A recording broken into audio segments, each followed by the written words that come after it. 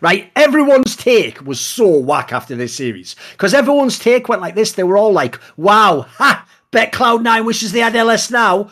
Right, based on the things I know about that situation, that thought never went through their brain once. Here was what they actually thought, and it's going to hurt a lot of your feelings. What they actually thought was this: shit, imagine how much worse it would have gone if we'd kept LS. That's what they were thinking, Monty. I'll tell you right now. We're here for another episode of Summoning Insight. Me and Monty have returned. Of course, if the show returns, that means the sponsors return. And we are, of course, sponsored by eSportsBet, the industry's leading crypto odds matrix.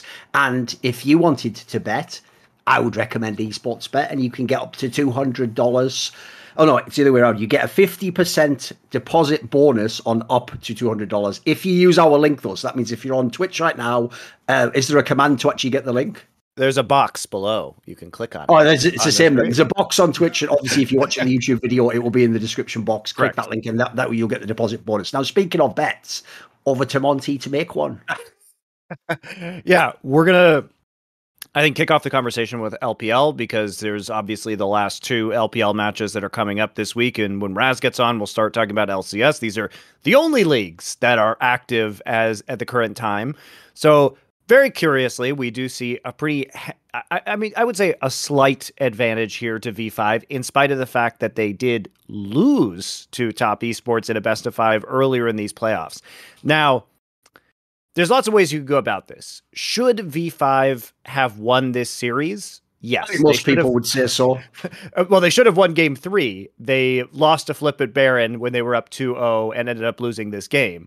And Top ended up coming back. I think V5, I think this match is hard to predict. In fact, I think the rest of the games in the LPL are difficult to predict because all of the teams have very serious flaws. And to me, it's whichever team gets their shit together the fastest is going to win this, because I think it's really identifiable what some of these team faults are. And so when we look at this match in particular, I do think V5 is going to win this. So I'm gonna go ahead and do this. Basically, DJT. Until the playoffs, like most people who watched the LPL had V5 as the best team, no matter what the placing was in the league. Like they just looked like the best squad. People don't know Rookie's back in amazing MVP-esque form. He obviously did, in fact, win the MVP again. But the key thing is, and the cool thing about the LPL at this point in time is, like each team, like Monty says, I actually think that's a traditional holder of the way the LPL works. Every LPL team in history always has an enormous obvious flaw, but then an enormous obvious strength. And if you play to the strength, yes, it can work. That's what I always look. It's like Europe and China to me. It makes it fun to talk about. The regions that just lean into their sort of idiosyncrasies. They don't try to mask them or be more polished. They don't even try to. But yet the logic is China has so many great players. You can make it work. And if people haven't noticed, perfect timing. The best 3 mid laners in the LPL are going to contest the title. Zhao Hu's waiting in the final. He's back at mid lane if people don't know. Knight obviously is going to play now against Rookie again. Like, this is actually a fucking awesome setup if you're a fan of the LPL. These are the best teams. These are the ones you want to watch play. Hey, fuck, man. Even if you're not a fan of the LPL, like, you should definitely watch the two best of 5s in the LPL, because even though they have been pretty flawed games, I would say, and they've kind of been fiestas, they've been incredibly entertaining fiestas. So the best of 5s that have been happening have been already good. It will be fun to watch these matches. So you should definitely check them out later this week, whether you do it live or in the VOD format. They are going to be incredibly impactful. Though, I will say, I'm with you, Monty. If I actually had to pick, I would take V5 on that matchup. I wouldn't take Top. And one of the reasons why is if no one's watched Top this split, like, I don't even know how fucking Tian got signed to Top Esports, because I would never have signed that player after last year in FPX. Like, he is like, it's a microcosm now. The problem he has is this, mate, he either carries the game or completely feeds like a shitter. He has no in between. And as a jungler, like, I think people have watched the LEC show. No, I like stable junglers like Jankos, mate, where I know what I'm going to get from every game. This guy's a nightmare. Like, he could totally, you could win worlds with him as he did, but he could also he could do in FPX last year. That's a perfect example, Monty. He went to worlds one time, he was arguably the MVP. He went to worlds another time, he was fucking garbage, wasn't he? Like, that is Tian in a nutshell. I don't know. This guy's the biggest coin flipper of all time. It's mental. Yeah.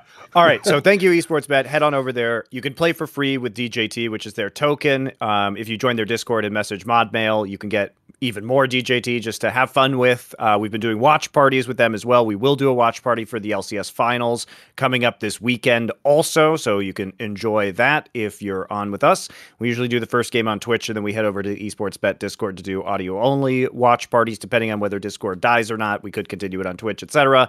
But it's been really fun, and you guys can play along. Send us any good tickets that you guys have, any cool parlays you make that do well, and we can take questions and feature those. So that's it. Thank you. We're going to talk about the LPL now in a little more depth, because this matchup, we'll use these odds as a kicking off point, because people will be like, well, top one, but it's really about how top one. And also, spoiler, if people didn't see the other series, top was fucking terrible in the RNG series. Like, actually, they're looking in real trouble, mate. So the weird thing is about this matchup is that in the previous matchup, V5 should have won 3-0. And in the Top versus RNG matchup, Top should have won all 4 games. Like, they had substantial advantages in every single game. Yep. So we're looking at teams that were very throwy. Yes, it's really messy, League of Legends, really messy. Really messy. And like on the V5 side, so we talked about kind of distinct identities for each of these teams. You notice TN, is feast or famine, 100%. On V5 side, one of their big problems is PP God has been really kind of bad on all champions that are not Leona in the playoffs. So he's 4-1 on Leona in these playoffs, and he's 1-3 on all other champions. He has 1-1 on Renata Glask, and he lost his Rakan and Tahm Kench games. And the problem with V5 is they've literally never seen a fight they didn't like. So they will fight anything, but they'll fight things with like Tahm Kench and Renata too early on in the game. So they'll lose early skirmishes around Dragon. So it's like they don't understand how to really plan for objective fights or timings. And I think, like, for me, that's V5's biggest weakness right now. And I think they need to pivot back towards PP God being on kind of hard CC, tanky, engage supports, which they did, to their credit, when they played their second series in the playoffs. When they played against JDG, I think they looked a lot better. So that gives me hope, and that also makes me think they have momentum. Meanwhile, Top Esports is such an enigma right now because they go into this series versus RNG. RNG doesn't look particularly good. Way has V5. Been. You're on about the other match. Yeah, that's the upper bracket final. So, right. Yeah, RNG and Top versus Top. Way is terrible right now. He is. If you give him an early game jungler, he will literally just int into the other team. So I think, first off, RNG has to make sure Wei is on a scaling jungler, because he will actually just hurt his team by being on early game junglers for the most part. And then what's so insane to me is that Top managed to lose these games in really different ways. Like, really different ways. In game 2, Knight has 5 kills. He's like 5-0-3 at like 8 minutes into this game. And he ends the game at 31 minutes with 5 kills. He does nothing for the entirety of this game. He doesn't use his advantage, like his big advantage on Ryze, to play side lanes. He doesn't try and create picks in the side lanes by using Ryze ultimate to get there faster, to use that mobility. And instead, they kind of play this short range composition and low mobility composition into an RNG comp that is 100% absolutely able to deal with that in team fights. This is the dream game for Gwen. You're dealing with a low mobility AD carry on Aphelios. You're able to chew through the front line very effectively with Gwen ultimate and autos. And like, it is a great game to, I haven't liked Gwen a lot, but Gwen is really, really good in RNG's composition. And Top Esports doesn't even recognize that, doesn't try and play for picks. Instead, they try and play for these short range like fights, and they just get eaten alive. There's really no way for them to kill the Jinx. It's a total disaster. So they read the composition wrong, and they're unable to create the picks, because Knight's playstyle is mostly team fighting. Like, he's about flanking and positioning, not necessarily about playing the map. If people were listening to the watch party we did yesterday for LCS, this is what I was referring to, where someone tried to clap back on Peter Dunn for a tweet on Twitter. But Peter Dunn's tweet was about exactly this topic, was about the idea that, like, essentially, after watching all of the Knight teams over the years, he thinks Knight just doesn't know how to play sidelines, essentially, or hasn't been coached into it or something. Because I agree, Monty. Like, if you look how strong this guy is and how mechanically good he is, like, normally you'd have to fight the mid lane and not to want to fucking go in the side lane and just get more powerful and take over the game. Like, this guy just doesn't do it. Yeah, with exactly. It's do it. It's just weird. But if you want to see the dichotomy of Knight, guys, the best two examples from this last week are Top's Game 3 versus V5 in the best of 5 that happened last week, where he plays Akali, and you see how good he is at flanking, how good he is at team fighting, and how he absolutely wins that game on Akali. He's like VTO kind of in that way, right? He's playing not necessarily the most meta champions, but he's able to do so much from a solo perspective. And then the other dichotomy is Game 2, when he's playing against RNG, and you're looking at these scenarios where oh, my stream went down. Sorry, guys. I was streaming this window. Hold on. Let me pull that back up so the windows aren't fucked up. You're dealing with these scenarios where he just won't use his lead to play into the side lanes to create picks. But that's not the only way that Top loses, which is what's so crazy about these games. Like, they lose on a Baron flip in one of the games later in the RNG series that was really just completely unnecessary. In the final game of the series, they dive into the base and try and end the game way too early when they can double back and try and play around the Baron. So there are a lot of Baron flips that Top has been doing as well, and V5 have been doing. It's been really sloppy League of Legends over in LPL. And even though there are some really impressive mechanical plays, and I don't know, perhaps this is because they're playing from home now, so it feels a little bit more scrimmy, but it's been kind of rough in these playoffs.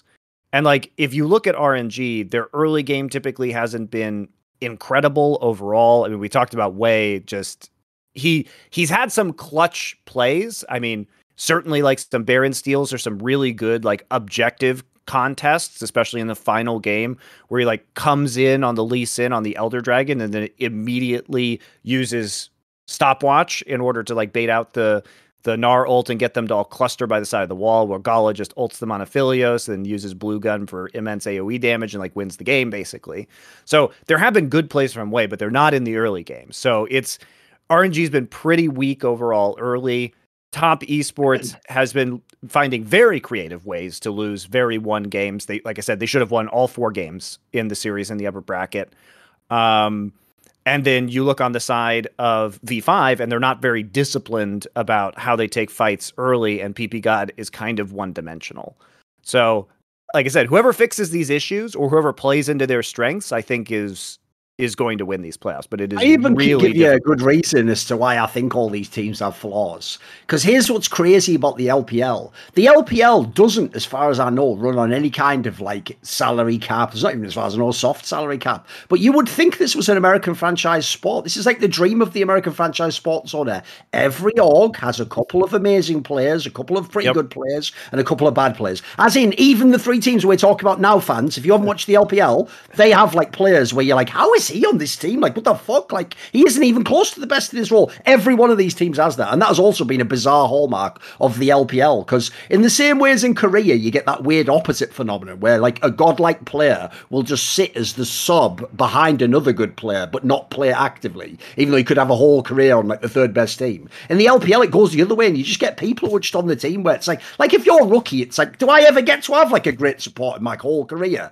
My whole career. I had Hachani, the fucking Bowlan, I can't even remember that fucking guy from like Southwind or whatever. I can't remember the way around it was. Like, mate, this guy just never gets it. Like, what the fuck? Can he never have a support his whole career? He plays in the league with Ming and Mako, like the greatest supports ever. He just never gets them on his team. So, like, all these teams are flawed as fuck, mate. Like, the RNG squad, I don't even know how this team's in the final. If you looked at that roster on paper at the beginning of the split, you'd be like, there's no way they're in the final. So, by the way, there's one thing I've got to say right now. As far as I'm concerned, mega bad too. Mate, Zhao Hu is the perks of the LPL. Because here's the thing, he never looks like the god pure positional player, but he's so fucking good at winning games, mate. The guy just knows what to do in game situations. Yeah, I mean, RNG is really like the way they win games is they scale. I mean, they kind of transcend their early game and they draft compositions that are very difficult to beat in the late game. I mean, we saw that. I think their drafts have been good, to be fair to RNG. Like, even though it was kind of debilitating early on, the fact that they had this Lulu and Aphelios in the final game did make it difficult for Top to close. And I don't want to make it seem like Top just threw that game, because there was more or less a timer on that game, I feel. And people are ignoring like the late game strength of RNG's composition and how difficult, like Top felt desperate to end the game, which is why they dove the base. But they could have also, I think the better plan for them, given their strong turn and engage, was to play around a Baron and try and turn there instead of. They missed a lot of CC by diving into the base. So I don't think that was the best way to do it. But I do think that the idea was right, that they needed to force something and try and end in that game, because it was getting really precarious for them overall. But yeah, I mean, I think they play very effectively around their bot lane, like Galen Ming. And as long as Wei is not completely feeding his face off in the early game, I think they do better. But Top, I think, was also smart. Like they ban away the Viego, which I would definitely want if I was RNG. I think it's screen went again. I'd just leave it off and tell them to fix the cameras. Yeah. We can just fix that. I told you this is actually what I was talking about yesterday, but it doesn't matter. It's all good. You'll learn. You'll learn. What's it to do with the Sith way? You'll all just learn the hard way. It's because I'm looking at stats right now and I don't have the tab open. So yeah, I mean, I think when we look at this, playoffs, it's really, really difficult to predict as a result. And I actually don't. I think V5, if they play for an early game advantage in bot lane, will be able to win this playoffs. I think we saw them transition to that in their last best of 5 versus JDG. And so they give me the most hope that these flaws will be fixed immediately.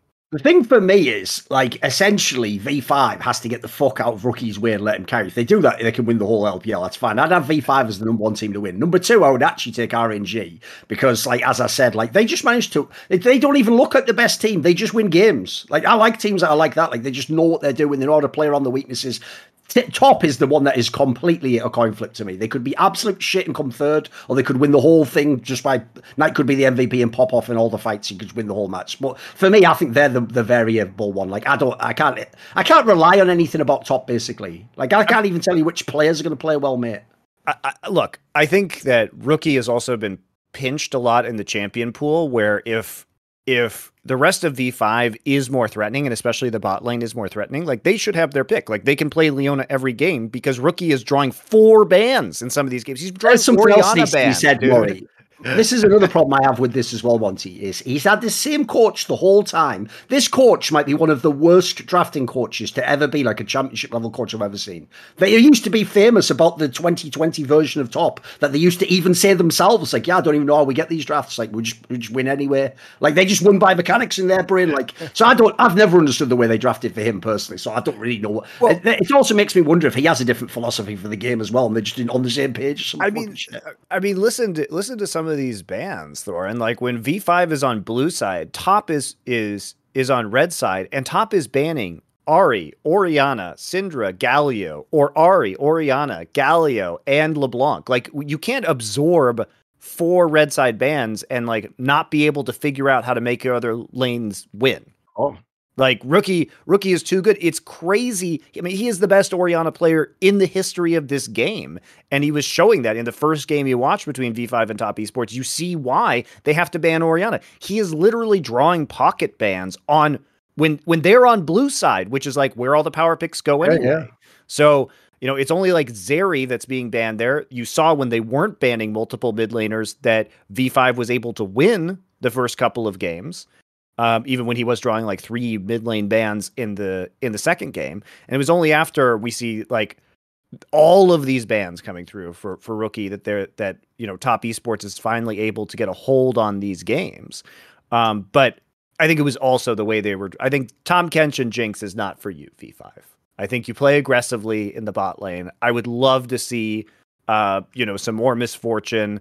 Even the Ezreal Leona was like okay. Anything with Leona for PP God. I hope PP God can play Karma. That would be great for them. So there are other lanes that I think can actually, do things if they're drafted for properly, but I think they're figuring it out. They looked a lot better versus JDG. By the way, people who are going to try and ride the narrative about Rich, like the faker of hearts, like he's being carried right now. Just calm down. Like he actually had a good split, but in the playoffs, he hasn't been fucking stomping anyone. Don't worry about that. It hasn't been his job really though either. And yeah, I think he's been fine, but not. Look what he plays. It makes sense. Like it's a sort of top lane you'd expect. Yeah. Yeah. He hasn't. Fine.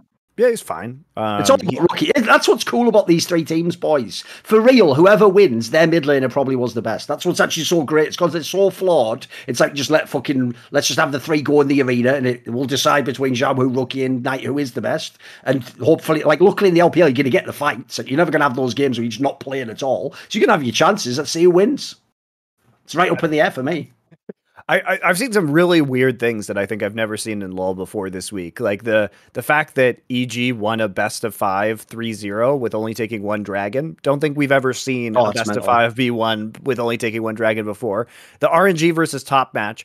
I don't think I've ever seen a team win 3-1 while theoretically losing all 4 games. That is also wild. Because even when that happens, usually it's like a 3-2. The fact that it was a 3-1 is really weird. Yeah, it's been an interesting playoff run around the world. But this is all to say too, is like I can't tell if this is all like players playing like scrims because they're online, and if this would be a significantly better match if they were in person, or it'd be a significantly tighter match. But in their current form, all of these teams would get wrecked by T1. There's no way I think that in this current form that the LPL teams would be able to compete with the current iteration of T1. Which I think is I think even Dom said that as well, who's seen like all the games from the problem teams. I have is the players I need to be really good for the LPL if I want to destroy T1, in my opinion, is I want top and jungle to be amazing. And unfortunately, that isn't these teams that we're looking at right now. Like, bizarrely, again, like the great top laners aren't on these bloody teams, boys. I mean, Bin's pretty good, or was in the past. Like, but if you look at all the best, like that's the thing. The talent again got spread out in the off season. Of people, it's all about mid laners right now. So here's the thing: these teams, some of them could have an advantage in mid lane, but that wouldn't be enough to beat the whole machine of T1, obviously. What about this then? Do you want to talk about LEC? Let's talk about LEC. So in LEC, basically, it's just the rumours. So the good news is this. It does actually seem for real. It wasn't just last year with the Abadar Gator 100 Thieves. It looks like, actually, between the two splits is going to become a mini off-season. And that teams actually are going to make these moves because I think the same pattern's going to play out. Here's my prediction, Monty. What happened this year with Jizuke, Jensen, Niski, fucking Mickey X, like all these players who are all obviously LEC/LCS capable players. In fact, if they're on your team, they're probably going to be your better player, if not your star player. What will happen is the same thing will happen every year, in my opinion. These players won't get the offers they want from the bad teams. They will wait, and then one or two of them each time will be gambled on as the sort of like break in case of emergency if you want to go to Worlds. That's the analogy, you know. So if you are Mad Lions, of course you're going to go ham to try and get Niski if he's available. These sorts of players. Of course, if you're Vitality and you've just had that split, I'd be looking to get Elyoya from Mad Lions if he's available, mate. It'd be an obvious move to make. Similarly, I'm sure Humanoid is already asking for the Elyoya fucking train to come to his station again, as he had in the past for Mad Lions. So the major moves basically seem to surround. It's Fnatic might kick Razork, maybe they get Elyoya, or does Elyoya, because he does perks, fucking fire up the bubble bath and get the hot tub going, and he joins Vitality. By the way, interesting hypothetical right there. Who do you go with if you want to win with? Do you go with Perks? Do you go with Humanoid? That's a tough one, actually, I think, after the way these playoffs went. Then you've got the whole story, which is, if all these people potentially can go to a Vitality, what happens to Razork from Fnatic? What happens to Selfmade from Vitality? Like, the actual implications of even one of these moves will be there'll be 2 or 3 moves across the league. And these are moves where, like I characterize them, these are gambles to go to Worlds. These aren't just like, get a tiny bit better. Like, this is the gamble where it's like, maybe, and in fact, especially after the way these playoffs went. Here's the other good news, by the way. If you saw the way these playoffs went and you're every team that isn't G2, you're like, dude, we're all right there. Like, let's make the fucking move. Let's go for everything. So I think this is actually a pretty interesting set of potential moves, because I could see some of these moves actually making these teams a potential contender, you know. Like the Mad one, to me, immediately makes that team interesting in a way it wasn't so interesting before.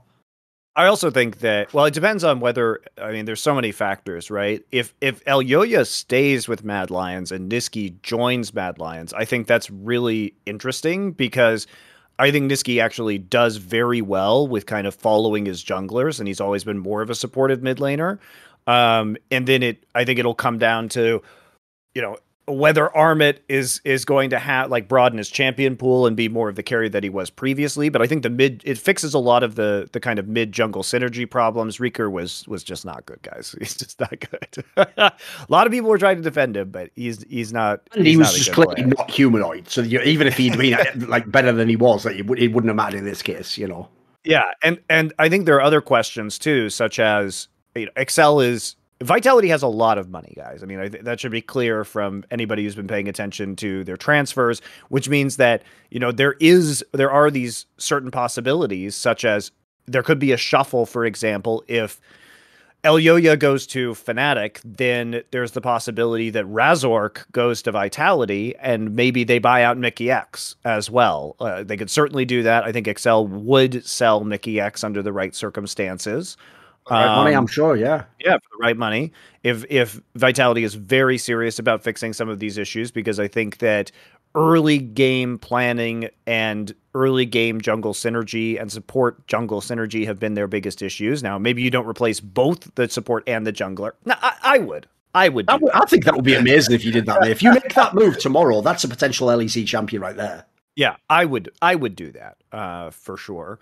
You know, Again, it depends on how much these teams want to spend. It's possible that Mad Lions, because that's been their history, they try and, you know, take another crack at an up-and-coming mid laner, and then they decide to sell Elyoya, and then if maybe there's a world where Elyoya and Kaiser like go somewhere together. That's a possibility too. Or maybe they get Razork the other way if Elyoya goes to Fnatic and they work with Razork in Mad Lions. Could be that world too, right? I don't think Perkz goes to Fnatic because I don't think Vitality is going to be willing to sell them. I think they have enough money that they'll want to take a crack at fixing this roster. I meant if Elyoya goes to Fnatic. Oh, yeah. Why don't they just take Razork in return and work with him? He's a good player still. You can do something with him, you know? Yeah. I'm curious to see what exactly Mad Lions does because they still have some good pieces. The biggest one is this, because the other move I didn't mention, and think how rare this ever happens, Monty. Dude, the fucking league MVP is potentially available. So the rumor is Vethio can go to, he can stay with Misfits, or he can go to XL or Mad Lions is the rumor. Again, if they get Mad Lions, if Mad Lions takes Vethio and they could somehow make him work, if they can keep Elyoya and like, you know what I mean? That's why, unfortunately for Mad Lions, their problem is this. They don't get to know what their board is until they know what the other people's moves are, unfortunately. So they can make an amazing team themselves, but theirs requires them keeping Kaiser and Elyoya. If either of those go, they start to lose the pieces that made this an awesome destination. I mean, I think we'd have to seriously question Misfits if they let VTO go to XL or Mad Lions. Are we real? Like, I would have put all those teams in kind of the same tier of money and like budget. So if Misfits, I even think as an actual org, Misfits might have more. If you think of the esports, yeah, that's yes, you know, that's why that would be a little bit weird to me that they would let him go. But maybe they would for the right sum of money. But also at the same time, it kind of defies the MO, particularly of Mad Lions, to go out and spend big on a buyout and a free agent. Because otherwise, then you just have to ask the question: well, if they were going to do that, why didn't they just fucking keep Humanoid? Like, you know, they literally won back-to-back titles. If they had that money and they wanted to spend that money. Hey, I don't claim to know their org. Like, I only know them a little bit from CSGO. But I will say, one, in CSGO, they were terrible at keeping free agents. Like, essentially, they, even in their contracts, had, like, super low buyouts. So everyone just bought all their good players. That's why they don't have a relevant CSGO team. And then, as far as I can tell, even though I agree with you, they haven't been the team that, like, buy people. I also get the sense, Monty, and this is fucked up, but I'm going to say it. I get the sense they're actually one of those orgs that's dumb enough. They buy their own hype about how they care about the players. And if the players, like, but I really want to go and play for Fnatic, they're like, oh, well, sorry, I'll just make that happen for you. Like, I think there's people in sports that are dumb enough to do that, Monty. Like, I wouldn't personally. I would be like, yeah, you know how I, like, brought you up and raised you, made the whole team? Like, yeah, you stay in it. Like, you can go for the off-season free. Yeah, I can't stop you, can I, homie? But while you're still going to sign that contract, I'm more in the Carlos camp, mate. I own your soul. That's all you need to know. See that clock on? You start putting little fucking things on a wall like you're a prisoner, mate. That's how you can escape my team. Then the other one is this to me, because I'm with you, is the other reason of all those destinations for the Vethio one, the problem is as well, the the XL one makes no sense to me whatsoever. One, Youngbok clearly likes Nuke Dog. He's very happy with Nuke Dog. Two, Nuke Dog isn't a problem in that team. Sure, if you want to be the champion, you might want a better mid laner, but he's just totally fine in terms of, he does his job completely. Even if people don't know, but has a very wide champion pool. Actually, I think he's a pretty competent player. But thirdly, are you going to spend Megabucks just to do that swap? That doesn't feel like the swap that like does everything for XL, does it? So I don't think that happens. Also, I think it's counterintuitive to XL's play style because like Nuke Duck is the Swiss Army knife player where he's going to bend himself to fit, like especially as a coach. Like it's very clear that like the XL coaches like to have that versatility. And so why would you like force this guy who is going to play in a very specific way, at least at the present time? Maybe they are convinced that VTO on a long enough timeline can be coached into greater versatility or team play than he has right now, which is, totally fair if behind the scenes he seems willing to do that. He's obviously very mechanically skilled. And he had to play a certain style in order to make Misfits win games. Like, that's just objectively true. So maybe if he didn't feel like he was the only carry, then he would be able to do other things on other rosters. So that's a possibility. But it just seems like XL likes Nuke Duck for a lot of reasons and maybe doesn't want to completely revolutionize their team style to fit a very, at the current time, specific player, and a player who, frankly, is going to be a project if you want to turn him into a more versatile player. Thing is, though, the reason why I brought up that earlier one about if Elyoya, who seems to be the hot property, is the jungle player here, right? If he has the choice, Perks, he can go and play Vitality, or he can go to Fnatic and play with Humanoid. Obviously, other good pieces that could be involved. The reason why that's really interesting to me is this, because before the playoffs, everyone would go hands down. You take Humanoid, they've worked together, they were champions together. Like, mate, after the way Humanoid played in that playoffs, like, I'd sort of be a bit fucking like, ooh, I think I'll let you take a turn on that, because, mate, he fucking tanked that playoffs. I find it amazing, mate, how if you're charismatic and people like you, they'll forgive anything in this fucking world. It's the human condition. It's not even just about esports, but like, mate, it's mental that like people don't even bat an eyelid that he entered away 2 series. They're just cool with that. Like, what I don't get is your narrative is you're the greatest winner. You're the clutch player. You did the opposite. Can anyone remember, by the way, off the top of their head, a series where like fucking Faker, Expecke, Rookie just in the whole series? It never happened. It never happened in the history of the game, ever. I've genuinely, Monty, never seen someone I'm told is the region's best player just not turn up like that and everyone else just go, oh, but it's not Thorin's players that he likes, so fuck him. Yeah, it's fine. Oh, Larson had one bad game, get him out the league. Like, give me a break. Like, it's just mental. Because that's the problem. I expect, based on their relationship, you would want to instantly team up with Humanoid again. Also, in theory, Fnatic's the better org of the two to join, obviously, historically in League. But you also look at it, I think your point's a very valid one. I would imagine Vitality has more money to chuck around, mate. Especially when they've just paid all that fucking off-season money. Like, as far as I can tell, Fnatic did their big move in the off-season, I think too. I'll also say as well, even though, like, I do think personally the Razork thing, I don't think they were going to fix that myself. It is a bit of a fucking bold move as a coach as well, though, to be given like a super teams with the players and go, yeah, actually that won't work after one split. Like, what? Like, dude, no one else got that in history. Everyone else had to just do the whole year and fucking run it back. Like, that's pretty bold to change your roster, Because I would want the opposite. I would want to be like, guys, we actually were the best, so let's just run it back again. We'll figure it out next time. We got all the weeks of the split, and we'll be sound. That's what I would want sort of the mentality of Fnatic to be. Yeah, there's something wrong when they're really prioritizing Humanoid's Twisted Fate so heavily. And it's not just that. He was playing way too aggressively in the lane. He was he was setting his team behind by randomly dying to jungle ganks early on that he should know are coming. Like he was trolling at times, dude. Like, he got like more fucking egregious with the ints as the game went on, not less, like as you'd expect, But it felt like it was just a doomed uphill battle from like the first 5 minutes of the game because uphill assigned battle. Yeah, uphill. I mean, there were a lot of problems. Listen, there was 2 of them. I know it was like they were getting torn apart by horses, like in the old Colosseum. I mean, there were several things. Like Humanoid did not start this. People forget this too. Humanoid did not start this split well. They want to remember the end of the split when he was doing super well. This is why I was melding about the whole LEC because mate, he was phoning it in, and that's also why it's so brutal, Monty. That was even the excuse all the fans gave. They go, it doesn't matter if he phones it in, he wins splits, doesn't he? He phoned it in and then fucking ended the playoffs. What are you talking about? What moment was I supposed to be impressed? He had like what, a couple of weeks in like I'm going to say like the second rotation. Like okay, great, I mean, okay, it's true. And it is a correct narrative around Mad Lions. Yeah, at the time it was. They were intentionally like lowering their practice. Yes. They were not doing as well. They ramped it up. Yeah, so consciously they were. Players. Yes, it wasn't even just trolling. Yeah, so it just seemed like Humanoid was doing that, except this time it didn't work out that way. And I'm sure that the Twisted Fate, you would think it would do very well in their hands. I'm sure it was probably doing very well in their scrims that they were playing. But, if it's continuously not working and you're not seeing those results and you're playing overly aggressively and you don't have the coverage that you need to play that aggressively in mid lane in the early game, and you start kind of running it down and then your team tilts and you just keep running it down. And, there's also the fact that Hylissang played much worse in the playoffs than he did towards the end of the regular season. So it seemed like kind of a total collapse from Fnatic. And, two of their best performing players in their mid lane and their support, who were doing great at the end of the split, decided that they were not going to play well in playoffs. And for both of them to do that at the same time, I think was the doom. So, and your most influential players on the team, like the ones who were supposed to be the MVPs. Yeah.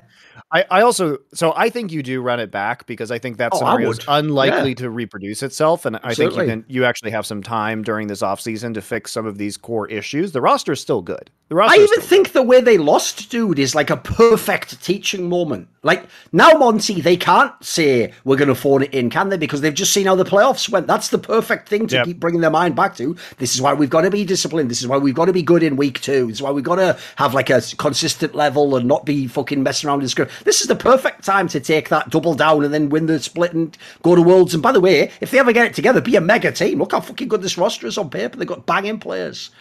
By the way, I don't know if you saw as well, this is totally off the side. It's not at all related actually to esports, but there was that mad thing came out about fucking Hua Feng's girlfriend. Did you see this? Where like dude, I took one look at that and decided it was too stupid. The thing is, the story actually was way overhyped because they said that apparently he was trying to like poison a player called Fen Fen, who some people might know. What's the big deal? Southmade's tried to poison every team he's been. Oh shit, they meant literally. My bad, dude. I meant metaphorically on that was. Whatever, just another. He can catch as many strays as he wants. Do something fucking good in the game if you don't want to catch strays.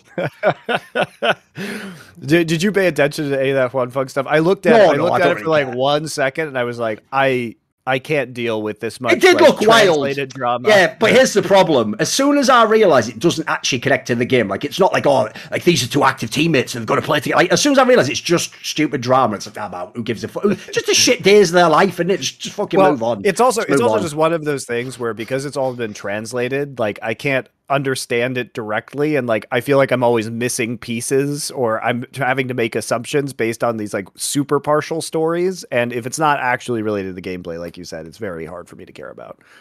Good luck sorting that out, I guess. Maybe Hua Feng is done. Whatever. He was, I mean, I as a player, I don't particularly care about him either. So, yeah, listen, as a career, he has fucking nailed that Icarus archetype. So good in the first early period. He flew too close to the sun of fangirls and fucking poisoning. I don't know. I think it's Game of Thrones. Why am I going Greek? This guy's just out with Game of Thrones. He's just a character, sort of like a fucking Littlefinger character. Many of the fuck. I don't know. So yeah, that was some interesting drama. Before we get Raz on, I think we also have to touch on an LCS topic that he will not be able to comment on, which is the hype video with Tyler One. I'd almost deleted this from my brain, but yeah, I just remembered it now, sadly. That just dropped. I'm going to cede the floor to you for the obvious rant. Here's the first thing that needs to be said, right? Is I'm obviously someone who is, in theory, a massive proponent of exactly this type of content. It's actually what I've been asking for years. I even made a video on my YouTube channel, like, I'm going to say, 4 or 5 years ago. I think it was season 9, maybe. It was one of the times when, like, Doublelift and Bjergsen were facing each other in the finals. I said you should have intros that set it up and set up the hype and the gravitas and make it epic. So they basically made a trailer like that, and they're trying to have it. In my opinion, I don't even think they've got esports now. I think they're trying to do it like they've done in a lot of American sports franchises for like NFL and NBA, where you have like a actor do a fucking like cool little like teaser sort of for the playoffs, right? And give a bunch of like, essentially they're sort of like movie lines. Now, they didn't actually do as good a job here, but they had Tyler One, the obviously infamous streamer, do one of those, right? Now, here's why this sucks, right? First of all, Why is Tyler 1 in it? No one else asked this question, Monty. Everyone else, it's awesome, it's cool. Because here's the thing. Is Tyler 1 famous for like pumping people up and inspiring people? Nah, not really. Is Tyler 1 doing it in Tyler 1 style with his quotes and his catchphrases? And no, he's not doing any of that. Is it some sort of meta contextual thing about how him raging at the game and the passion he has for the game translates to how... No. It's just him, could be replaced by any other human to read the words, doing this, and you're supposed to just sort of go... Oh, that's Tyler 1. That's about it. That's like even the things he says, Monty. Like it's not even in the way he like on stream. He is quite funny when he's over the top and he's doing there's none of that in this. So to me, it was just a very generic trailer with Tyler 1, and I don't really get why. Like I told you I didn't look at Reddit thread. I've looked at it now. Like I can't believe the response is so positive. Because here's the stupid thing: I could redo this whole trailer, make it awesome. Like I would have it like that. I'd have him be like playing the fucking game and raging on stream and be like, the passion that League inspires, and you want that one last game, you want to win it, you could do a whole cool thing on it. You could make it a really unique approach. So I actually thought it was a wasted chance, mate. I also think, and I'll say this is the final thing, I hate when you do those trailers and it's all just generic, like not a single storyline, not even fucking one. I can't get one storyline in the whole thing. Like you even show fucking Cloud9 players, they're not even going to be there. You show me Fudge, he ain't going to be there. He ain't going to be there, boys. So I thought it was a bit underwhelming. Mate. Here's the other thing, Thorin, is that they filmed this in advance with all of the teams, and people will say, well, they had to do this in advance. No, they didn't. They had to do it slightly in advance, right? But here's the thing, guys. I can tell you because I've done this. Go watch the Flashpoint 1 intro. And we already had it storyboarded and the player arc completed before they even set foot in a studio, and we did it in under a week. From the actual shooting of the players in person to the final video, because we had a plan about how it was going to be. For the one that I didn't work on, Flashpoint 3, I remember for the intro you did for that, you even had to like change a bloody player because Device changed teams. Changed teams right before the tournament, so we had to change the storyboard. So like, I've done this, guys. You can make the changes. That's like a crazy excuse. And you could at least set up theoretical narratives because there's a finite number of teams, right? So what you do is if you have a well-planned shoot, you can get narratives from the different teams. You could have some amazing ones for these ones, yeah. You could use. Yes. Like you could be like, you could use it. Like what happens, here's some ones, for example. Let's get a shot of Bjergsen and Jojopian looking at each other because it could be new guard versus old guard. Like there's an idea for you. You just have to plan that shoot and get it done and plan the scheduling of that shoot around all of that. So you absolutely can tell stories, even if you don't know what those stories are, as long as you think about it in advance. Okay, as long as you plan the shoot properly.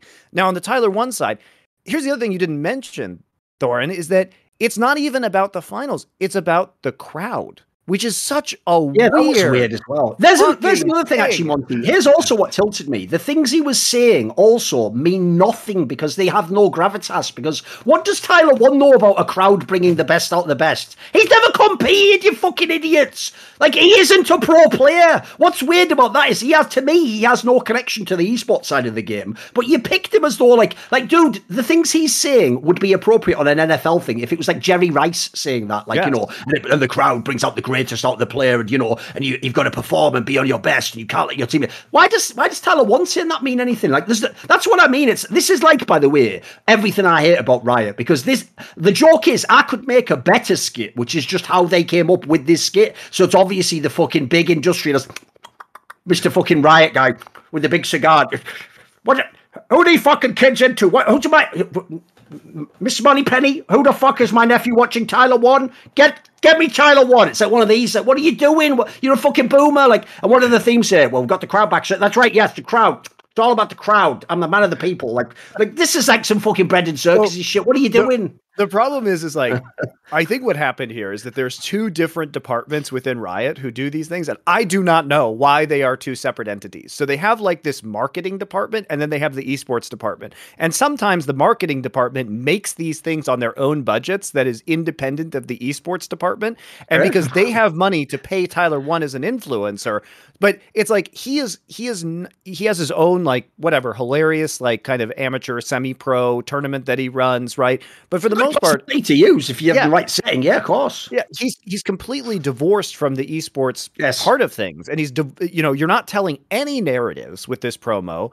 And yes, I realize Tyler One is going to be there, but if you are LCS and you think the best way to promote your league is with a guy who is at best loosely affiliated, you've lost the fucking plot. Your league is, if you think that the best way to get viewers to your league is to leverage Tyler One, your viewership is toast already. You know, I would have used Monty. I would have the same type of setup. I would have just used Dom. He was a pro player. He didn't manage to win the LCS, but he was in like big semis stuff. He's been at those things with the crowd. He's also one of your most popular core streamers, and he understands all the shit about the esports side. Like, he would actually nail this role, mate. He's better than Tyler One for that. Well, I obviously understand. I'm saying that hypothetically. Obviously, Riot would never use Dom in a fucking commercial. I'm aware of that. I mean, hypothetically, here, fans. But it's also, you could use your own talent. Like Captain Flowers could have done just as good of a job delivering those almost exactly the same lines without some like Tyler One specific quotes, like built different, right? But in essence, the message could have been delivered, even though the message was about crowds. And one quote. Does he say that about himself, that he's built different or something? Yes. I don't know if that's a catchphrase or what. Fair enough. Okay. So, like, you could have just used Captain Flowers for this, and I feel like it would have at least had some semblance of LCS. I've even realised how bad it is, because like that line that they just said there, if that's a quote of his built different, why did they throw it away on nothing? Like, here's what you would have done. If you, as we're saying, if you actually properly schedule this so you know who the teams are, you would do something like this, Monty. Like, Team Liquid was always known for playing through the bot and mid lane, but this time they're built different or whatever. And you do some you'd actually tie it into the analysis, wouldn't you? And give some sort of hype. Like, what I don't get is this. Fans are going to do this, Monty. This is why I can't stand fans. They're going to go, what's the big deal? Because A, it is an opportunity missed. And B, if you knew how much fucking money they paid Tyler One and spent on this, you'd know that it is a big deal. Like, this could be, by the way, better than any OGN intro if you actually paid the budget that they have right now. Like, you don't know, they would, all your favourite OGN intros, they were made on pennies, they were made on a shoestring budget, mate. You could have done something as cool as that for this. Now, yeah, it wouldn't be as cool in the sense it doesn't have, like, the Korean players, but the storylines here, like, let's not pretend there are no fucking players here. Like, for me, there's so many cool angles you can have with the fact that EG's trying all these American players. 100 Thieves was supposed to be the flash in the pan that was a fluke, but they might win again. Team Liquid has, like, Bjergsen maybe in his worst performance, but he's in another super team. Like, there's some fucking amazing narratives you could bring for this. You won't find any of them in that video, so I also don't know what the point is. Because here's the other thing. Surely at the most base level, the dream of this video, Monty, is that I like League of Legends. I don't know the LCS finals is going on. I see this video and I tune in. Why would I tune in? You haven't given me a single reason. In fact, the joke is, I might even tune in going, oh, it's Cloud9 playing. Oh, fuck that. No. The single reason is Tyler One. This is the point. This is literally, you can infer from this video the thought process that goes in, which is, it is better use of our money to pay Tyler One $50,000 to $100,000, which is probably the range that it costs to have him do this video and appear at the finals. If I had to guess, somewhere in that range. Lose from streaming, yeah. With how much he loses from streaming, probably somewhere in that range. Because that is the best chance of getting viewers. You asked yourself, how do we advertise this? Is the best chance to pay Tyler One a bunch of money? Or is it to tell the storylines of the league? Is it to use our own talent to do this promotional video? And they decided that Tyler One is the best marketing strategy, which means that they are alone in an ocean right now where they do not know how to actually get viewership. That's where we're at. And it's depressing because there's some really good stories. Around. There's some really good stories. They have no idea what they're doing here. They have no idea at all.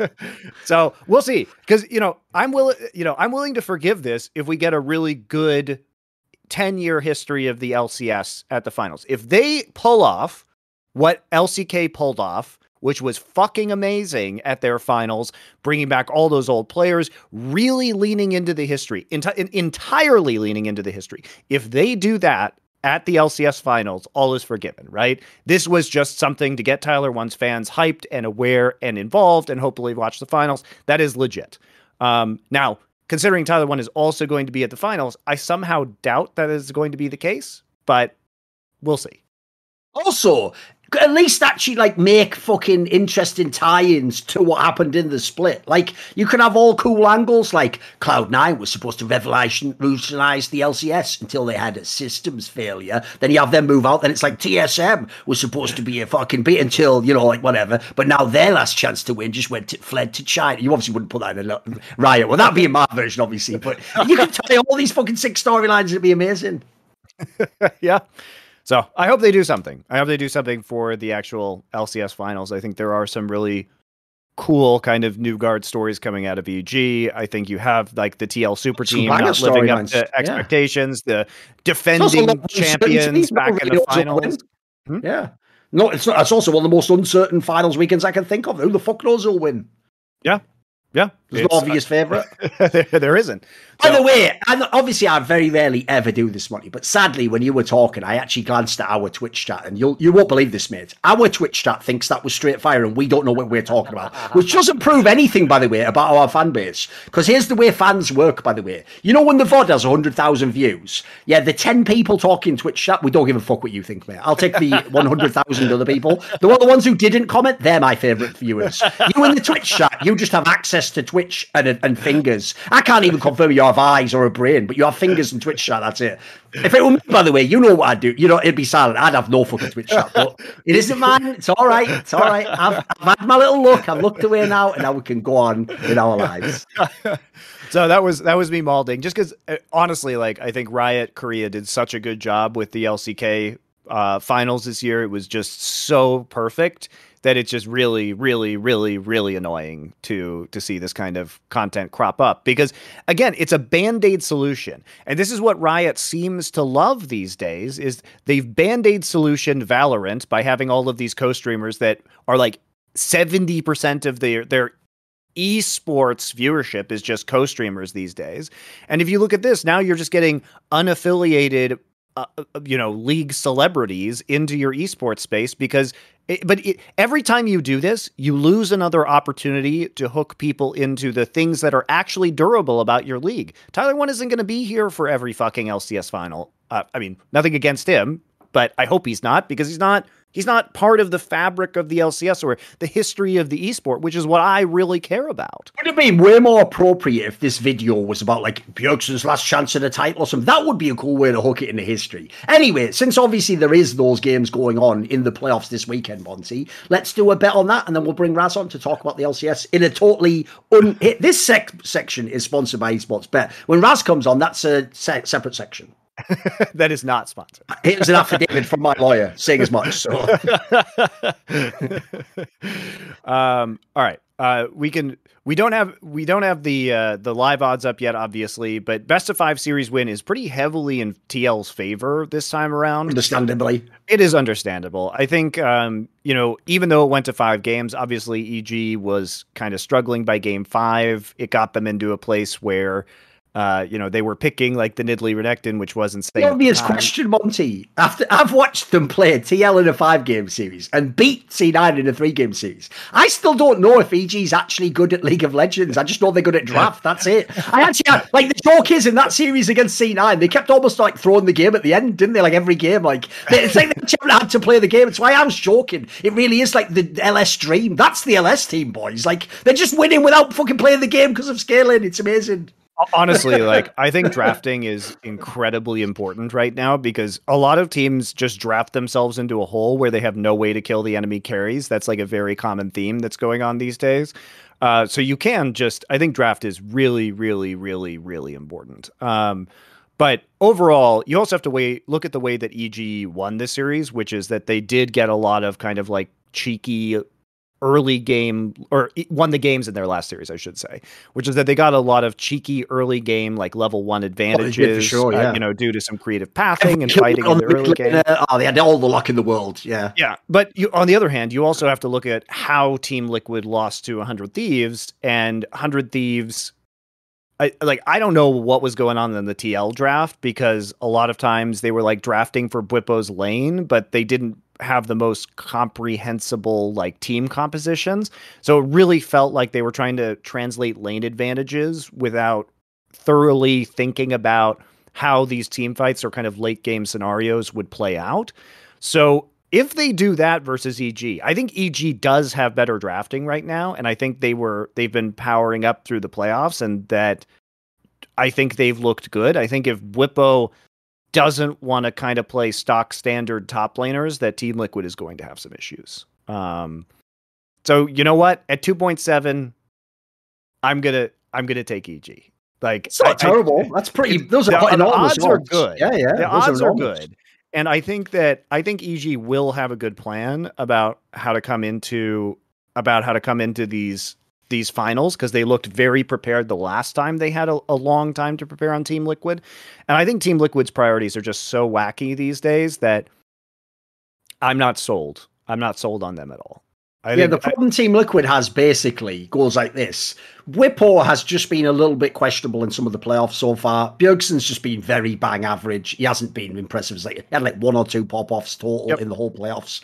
And then Hansama, as you'd expect, he's a consistent player, but that's also Hansama's whole career. It's always like, he's doing all right in the bot lane. It's like, listen, mate, he's not Uzi. You're not just going to fucking 1v9 the game, are we? So the problem they have right now is, the reason why the door is open for this to be really interesting is the EG drafting can make it potentially uncomfortable enough that actually the superstars of Team Liquid at the moment, they're not necessarily just going to smurf and take over the whole game. And indeed, by the way, Cloud9 would have thought they could say the same thing. You don't think they thought Summit and Berserker would monster fucking EG in a series? You look at that and you go, surely they're going to have one game each at least where they carry, never happened. So that's why I'm really interested to see if TL has an answer to the draft philosophy, because if EG can actually put them in some of these spots, TL hasn't looked as monstrous as it did on paper. I know on paper that does look like an insane roster. It hasn't been as crazy in the actual games I've watched though, so I'm very interested. I would still expect TL to win. I would imagine it's obviously going to be TL 100 Thieves in the final, but even just the fact that EG's got like its own unique win condition, I think makes this a cool match.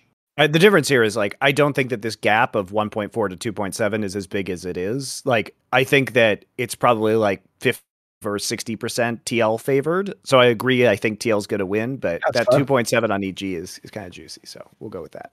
Indeed. Anyway, thanks to eSportsBet. We are going to take a quick break, guys. And when we come back, we'll be here with Raz. We're back, and it's the segment with a guest. The guest is Raz. He's been on Summoning Insight many times before.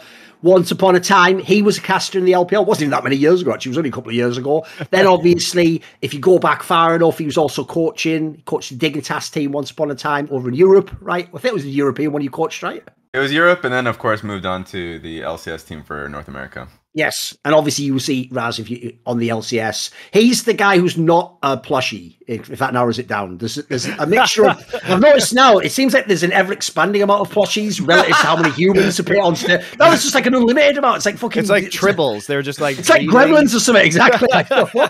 They keep multiplying. The last time I was on desk, Dash had the biggest fucking, like, Tibbers plush. I was like, all right, guys. Okay. So I also wanted to congratulate you, Raz, for winning the Analyst Hunger Games on LCS. They've really, like, the Battle Royale has gone down. You guys had like 10 of you last year, but now, you successfully beat out Mark Z for like the starting spot with Emily. Oh my God. Hey, he's casting, all right? I'm the one just on the desk. Okay. All right? You got rid of all those other people who were there last year, so it's just you. So congratulations. They underestimate me because of my scrawniness. That's what it is. They just don't know. Here's the thing. I bet they all say the same thing about it. I bet they're like, oh, I love that Raz guy. He's such a great guy to get along with. They don't know he's the real power broker behind the scenes, pulling all the strings, Wait a minute. setting up relationships. Yeah, exactly. I know. People will actually believe that. That's gonna No, be no, that's a joke, of course. Yeah. That's Freak who does all of that. So.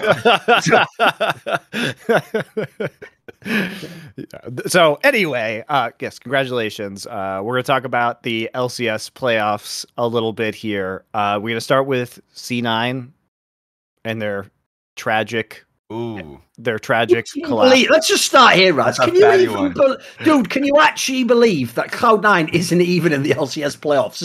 There's still 2 matches to go. They're not even in the running. They're not even going to be at that fight. I still can't wrap my head around it. I always can't believe that match yesterday happened, man. That was so insane. What a way to go out of the playoffs. Just gone. If people didn't watch the games were all over like 10 minutes in. It was mental. You were like, holy shit, this is supposed to be like a super team. What the fuck? Like, literally, for me, I predicted 3-1 Cloud9.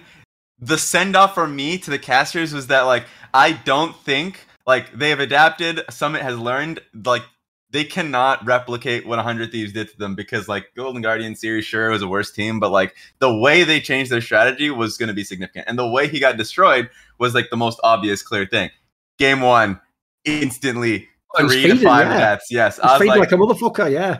I see the Jace pick into like Nocturne, Rise, and Ornn. And I was like, okay, guys, we learned nothing. Oh, yeah. If people don't know, he was down like 0-5 in lane as Jace into Ornn. Like, this is the worst thing about this guy. He's even supposed to be the one who boxed the trend of the NA Jace because he's like an elite Korean top laner coming over, smurfing on everyone. But no, the fucking NA Jace gets its fucking sick revenge in the end. What are you supposed to do? Like, the whole thing about this is like they late pick Jace in the draft intentionally. Yes. Like they opted into the Ornn Nocturne experience, and it's like, how the fuck are you gonna do anything with Jace? Like, you try and you can't see anybody to poke because Nocturne turns out the lights, and then he's just sitting on your face with Stride Breaker, and then you get hit by an Ornn ult, and then you die. It's literally the worst combination of ideas, because we talked about what he was going up against. It's also he's on weak side because they're playing towards Caitlyn Lux, and Lee Sin is pathing towards him. So literally 4 to 5 times, every time the wave is pushing away from him,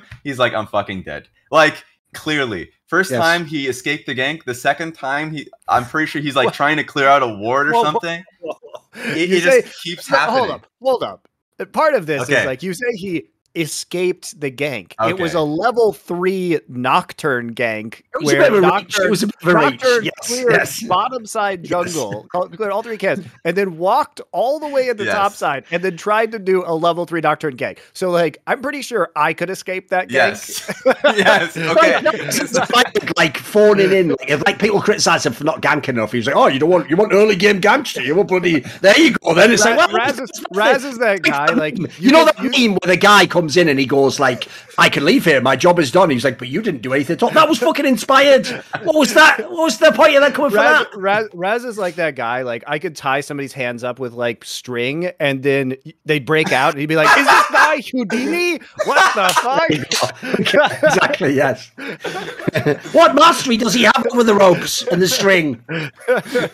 Hey, look, it worked the last time when 100 Thieves did it. He thought he could make it happen again. Yes, indeed. And so, like, yes, it just happened. And it's wild because it wasn't even, like, just the Jace being a bad pick. I thought even the Akali flex was rough, too, because it ties you to having, like, no damage in your composition. So, like, even though I think, Ornn pick, I legitimately think either Sion or even GP can work there, right? But Sion's probably going to is going to handle this. It was a mysterious like a GP in general being picked in the series, and then it looked like I was surprised he didn't go more on the draft here. Yeah, I'm surprised. Like, he literally played it in the Golden Guardian set. I was like, okay, he's expanding his champion pool, willing to play Ornn. Great, most broken champion right now. Like, he went right back, and so it's just not what he wants to play. It's very clear, and that's the bigger telling story for me with Cloud9. And I know we'll talk about it later, so I'll hold on to it. Is the fact that like, when the chips are down and Summit has to play against a top laner he truly respects, he goes back to his core champions and he will not move. He will not budge. Right. And that's the reality. I'm surprised he didn't play GP, because like that would have been a significantly better pick in this in this situation. And what surprised me is that he was playing GP in their last series. Yeah. So like I didn't understand what the emphasis on the Jace here was. And also, I mean, credit to Evil Geniuses too, because they had a good read. Like, when C9 beat Golden Guardians, I think they got false confidence from playing very aggressive, like MF or Caitlyn bot lanes, and having significant pressure, and kind of playing weak side, at least in style, weak side top lanes. Yeah. And EG read this very well. They said, okay, we're going to give you the Caitlyn. We know that's your priority. And here's the thing. We're going to have Ornn and Rise. You will not be able to poke us out late game. We're taking Yuumi. We'll just heal up all that poke damage if you even get there. We have extreme hard engage onto your poke line with Ornn, Nocturne, and Realm Warp, and Yuumi speed, everything like that. So effectively, Cloud9's only win condition was, hey, let's stack dragons. And then we were talking about this because we did a watch party for it this last weekend. And then they get Ocean Soul, and I was like, oh my God, this that's is where the universe didn't want them to win Monty. Exactly. That's the kick in the dick from fate. Because we were sitting there and I was like, I really don't even think EG cares if they get Ocean Soul because like, how are they going to regen? They're all squishy. They're going to engage on the back line and then they're going to instantly die. And that's going to be it. Like Ocean Soul literally does fucking nothing for you. So it was also unfortunate for Cloud9 that they got like the 1-in-5 roll that was going to be absolutely shit for them. It was hilarious. Like it was really the analyst desk, we were like talking about it in the analyst desk. It was like Ocean Soul. I was like, wow, this is actually the most useless soul there. And then they get Elder, and it's like it still doesn't matter. They get Giga outscaled. You have to be able to get people down low enough for Elder to work, which they could never do. So it also didn't matter. It was bad. It was. It did feel like kind of, like a Greek tragedy where the gods are just against you and playing games with mortals due to their hubris. That first game where I was like, holy shit, this game is actually just cursed for C9. Like there's nothing is going their way. Every fan, and I'm sure the players themselves are going through flashbacks. Like that Doug looking at the cupcake kind of flashback to the 100 Thieves series. And it's like, oh, it's happening again. Okay. Also, I have to say, if you are a fan, I was talking about this on the watch party, but like two of the teams in the playoffs, this is super relevant for. So think of the top players we've got left in the playoffs, Raz. We've got Impact on EG, we've got Bwipo on Team Liquid, and we've got fucking Someday on 100 Thieves. One of those is not like the others. Dude, we're in a meta now where you can play fucking Ornn and Gangplank. Like, this is the fucking Korean top laner's dream. This is the weak side Korean top laner. Like, this is just how you win a championship. Like, Impact and Someday, this is going to be right in their wheelhouse for the teams that they're on. Like, I actually think it gives those teams a little buff. Meanwhile, Bwipo actually, listen, he was supposed to be one of the big imports that's dominating all the people at his position. He's looked a bit ropey in the playoffs, mate. He's looked a little bit like I'd rather be on the Impact side of that one or like the Someday side. Just give me the Ornn. My guy can play safe. They'll let the rest of the map win.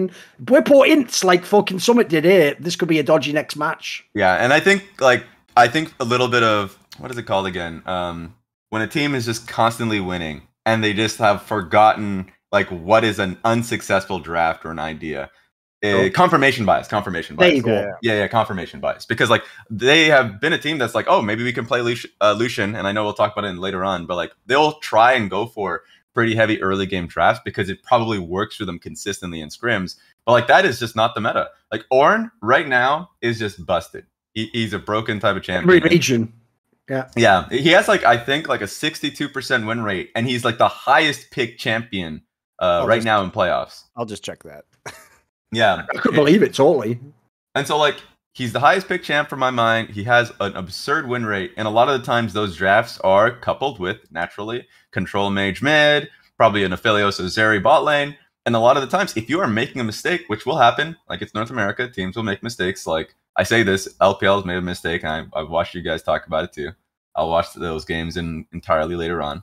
But if you make a mistake, there's no forgiveness. You literally get stomped in larger team fights. So it's pretty absurd. And it kind of goes back to Cloud9, where it feels like they're aggressively playing against it. Another pick too that they later on started playing was Twisted Fate, where it didn't work for Fnatic for a good reason. For a long time, early pick Twisted Fate, while it was successful, theoretically was not good because enemy team could just either go Ornn top, like Tom Kench support, and if it's banned, you can go. It has been going Alistar bots and Xayah, who's been really popular. So it's okay, what angles do I have? If the enemy team is playing respectfully and not trolling out of their minds, I'm very useless. So I think the drafts overall for Cloud9, especially in game 1, was just really bad. Game 2 is good. I thought game 2's draft was nice. I like that one. Because here's the thing, Monty. As much as look, obviously this is the nature of the show. You talk about the matches that just happened. The crazy thing is this. You know, when I was talking about how if you're Fnatic, they still finished third, but obviously there's a world where if you're looking at that roster, you're do we make a gamble panic move? Basically, do we try and upgrade and hope it makes the team better and win the split and go to worlds? Blah blah blah. Cloud9's in a scenario now, dude, where no one thought they would have to change players after the split.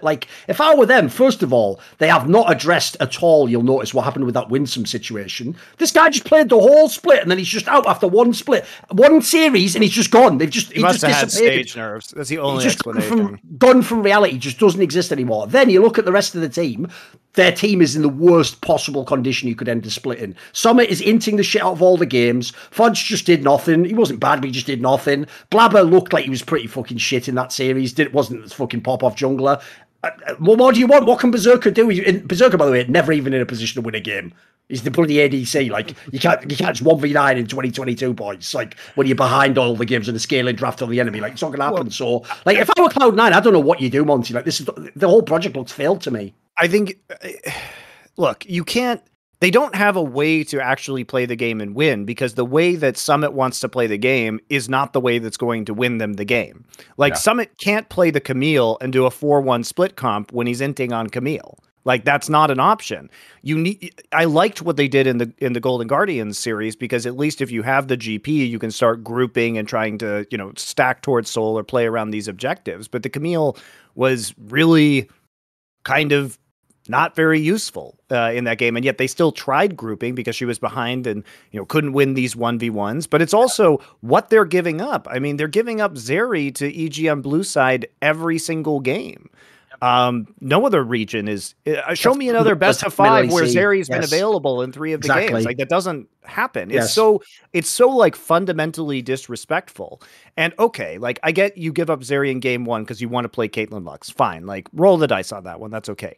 Why do you give up Zeri in game 2 when you're playing Jinx and Tahm Kench? Like, that just defeats the entire purpose. You gave up a power pick with no ostensible advantage in order to, you're not achieving anything. Yeah. And then on top of that, I really like the Karma pick from EG. Like, the Karma has been kind of a fringe meta pick. It's very good in certain situations. I think EG's drafts were great this series. I think they did a really good job.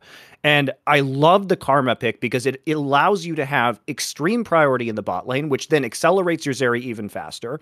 The problem with Cloud9's composition is that they don't have any way to ever kill Zeri.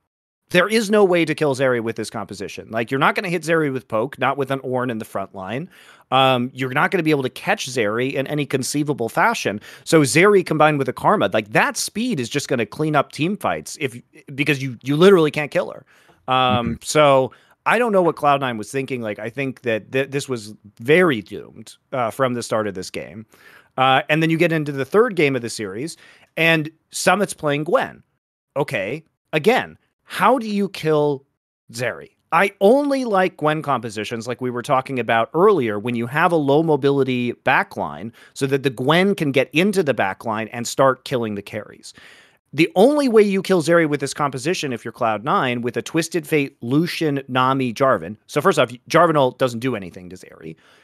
Second of all, okay, so let's say Twisted Fate ports into the back line and manages to gold card Danny. Well, they have a million peel options with Gragas, Alistar, Rise even can root them. So basically, you have to hope that you get multiple gold cards onto Zeri to lock her down long enough. You'd have to, like, gold card Everfrost, Zhonya's gold card again, and that's maybe how Zeri dies. Like, how reliable is that? It's not fucking reliable. Yeah. And so C9's only gambit this entire series was, let's do well enough, or in games 1 and 3, let's do super well in the early game. We want to draft towards that priority, and then maybe we just snowball a massive advantage. But the top lane is never in sync with that plan. And the top lane picks don't fucking make sense. Like, they don't do anything in these compositions. I liked game 2 a little bit more from their draft. At least they have split push options. And that was fine. Options. It was just he inted. Yes, exactly. He played poorly. He played really poorly. Yeah. So that one sucked. And what also sucked is that their 2v2 mid played really poorly too. I think I'm trying to remember who died early. I think it was Trundle. I would have to actually look back. I made a note on that one just to make sure. I know he gets killed. Yeah, it was actually Trundle on that first one. And then they tried to contest Rift Herald in the 8-minute mark. And then, like, Trundle just face checks into Victor and then dies again. So at this point, Victor just has 2 kills. So your early game from the 2v2 aspect is just done. And then Camille is just inting there too. So your overall late game plans of having poke, kiteback, and generally speaking, you're just going to be playing for split and avoiding all fights. It's a fringe draft in this meta, and they were bad. Like, they played it poorly. Yeah, I think if you have the Corki, the Tahm Kench, the Trundle, and the Jinx, you can play long-range siege on and play a 4-1. You can do that. And you will be strong. You try and poke them off the objectives, but you don't fight with this composition unless you're fighting with the Camille. Like that's it. So it is, you're peeling with Trundle Pillar, you're peeling with Tahm Kench, you're trying to use, range advantages. But the other problem with this is like Berserker doesn't even buy rapid fire cannon. So like, do you have like that much? You're not even accentuating, you're not even itemizing in a way that accentuates the advantages that you have. Yeah. So that's why I say it just feels like a mismatch between the way that Summit wants to play these games out and indeed the way Summit is capable of playing these games out, because he does seem deluded at this point in time, and the way the rest of the team actually thinks that they can win games. Yeah. I mean, imagine playing the whole split as well, and you always have a massive top advantage. In fact, he's even just solo killing people. Like, now you're playing a totally different game. You've never had that once in this series, like, say, an alien game. What was the point you were making earlier, Raz? Now would be the appropriate time. Like, what you noticed about, like, essentially, you set it up well. When they had the series they played against Golden Guardians, because he did actually Summit play different champions in the champion pool, it seemed to address that criticism, like maybe he has a limited champion pool, blah, blah, blah. But actually, it sounds, I thought the same thing, mate. I thought, to me, it was more like, yeah, but look who he's playing. I don't think he respects those players. Yeah. I think he's just doing it to sort of like make a point. And as you said, he just went back to his old reliable, right? He went back to what you always go back. What do you think about this point? Because it seems like it's a limited factor, right? I think so. And I think the toughest thing for any team is when your strongest player, the strongest performing player, who at this point seems, and I think everybody's on the same page that he's going to get MVP. Like, he was the MVP, should be. Exactly, he's going to be. Like, it feels like that's going to be the case. Like, and he is what's limiting your team. Like, that's a lose-lose situation in every respect. I don't expect them. I know we'll talk about it later on to like be back on this team, because it feels like it's just stubbornness, and it's the confirmation of bias of like, oh, I am destroying the domestic top laners and for like the majority of the LCS. And of course, like, he had that one game versus Team Liquid where it was his Tryndamere versus Whipple's Jax, where yes, Whipple also had a bad game there, where he's like, okay, I'm once again shit stomping on people. So then why do I have to learn these other champions? Like, even if I already know them, his Camille, I thought he executed his Camille well. He could play a good Camille. He could play a good GP. Like, we saw that even when Golden Guardians rolled over, like, he had good mechanics on the champion. But it doesn't feel like he wants to play those champions. So those are the worst conversations, because it makes offseason really tough. And I think he's an incredible player, and that as long as he is able to grow off this, and hopefully the competition in the LCS is better enough so the enemy top laners are not just letting you get away with it. So now you are just not growing and coming to wrong conclusions, where I feel he is. And then, like, hopefully next split he comes back, because it's like a missed opportunity. So that was the case. I also agree with the Game 3 point. Game 3, it just felt like this team was out of it. They had a completely early game focus, like Twisted Fate, into what we were just talking about. Like, you can't make a play on side lanes. You're not going to be able to dive bot. And you're right, Evil Geniuses, Monty, like, just had great drafts throughout. They were always counter-picking support. So the strategies that C9 had of diving bot lane was never going to happen. On the Karma, they were either thinning waves, so it just wasn't like they made the attempt and it was just pushed away. Where the Caitlyn Lux game, it was not a significant enough of advantage for Caitlyn to be justified in the pick. So I think everything from EG's side, from the draft, was great, and also just showcased how valuable Vulcan is as a player. And so everybody kind of said it in the offseason. I said it like multiple times. I don't understand how Cloud9 let Vulcan get away. Like, I'm sure he wanted to stay on that team, but they thought they had better options that they can grow with, which is Winsome and Isles, and it was just not worth it. He was an all-pro player multiple times in a year, like in a row. He is your best domestic support, and it just didn't, like, that one for me was like the biggest lesson for the offseason. No, I'm with you on that one. Like, it goes without saying, if people don't know, there's a reason Vulcan himself has like single-handedly held up all the fucking roster boards of teams for a couple of off seasons, because he essentially, bear in mind, he's an NA player, but who's always one of the better players at a position. You also typically, like, people want to waste the import on mid lane. You don't want to always make it support player. So actually, he's mega valuable, of course. Yeah, it was a big gamble to go on this other direction they went. That's why I bring up that topic I did before, bring it back again. This is not, like, bearing in mind, the first things first, they don't have a coach. They have no real head coach in this team. The guy they even have as their head coach now wasn't supposed to be the head coach. He just had to do the job because the other guy got fired and he moved into his spot. So for me, one, you've got to fix this coaching problem. Because, you know, everyone had that angle of like, well, all the guys they still have, though, are like LS proteges, though. So maybe they'll do like a sort of LS light. Dude, if you ever watched LS stream, he hates the way they fucking play the game. Like, they don't have any holdover from LS as far as I can tell. They're doing their own shit, their own style of coaching. I wasn't impressed with that. I didn't see development during the split.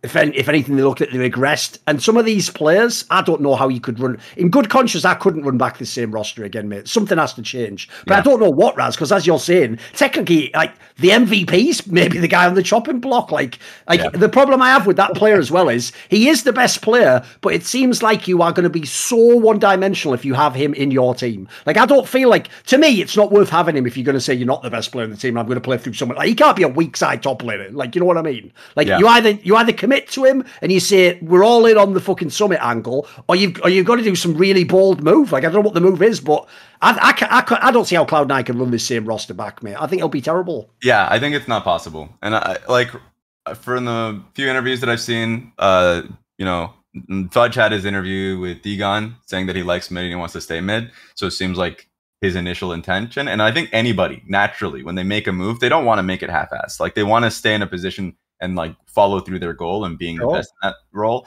But I think the best C9 roster has to be Fudge top lane.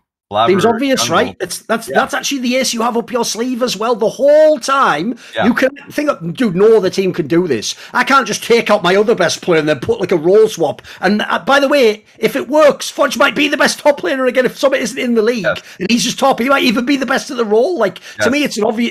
You got to gamble on that, I think. And there are so many free agent mid laners that are available. Yes, exactly. I mean, Niski or Jensen both of them could come back. Just okay. There's a million of them. There's loads of them. Yeah, there are so many that can literally take that spot. And if and there are a few in academy, but I don't think they would make that decision. It just feels like to me the best situation is to just put Fudge top lane, and maybe that's going to be the case after the offseason when they go through their options here. And another thing too, I think just from the fans' perspective, because a lot of people will say, well, if LS was on this team, they would do better, they would draft better. Like Veigar, Waldo, even their mid laner in Fudge, like they all believe the same things that LS does. That's what's so insane about this situation. Yes. Like it is not a coaching thing, and is not like thing for sure. It's a player thing, and it's like anybody in a coaching position, Monty, too. It's like you're not going to force your player to play the specific champs that he doesn't want, and you only have one option a lot of the times when they are saying no or unwilling to, or just and that is a roster change, like challenging their position.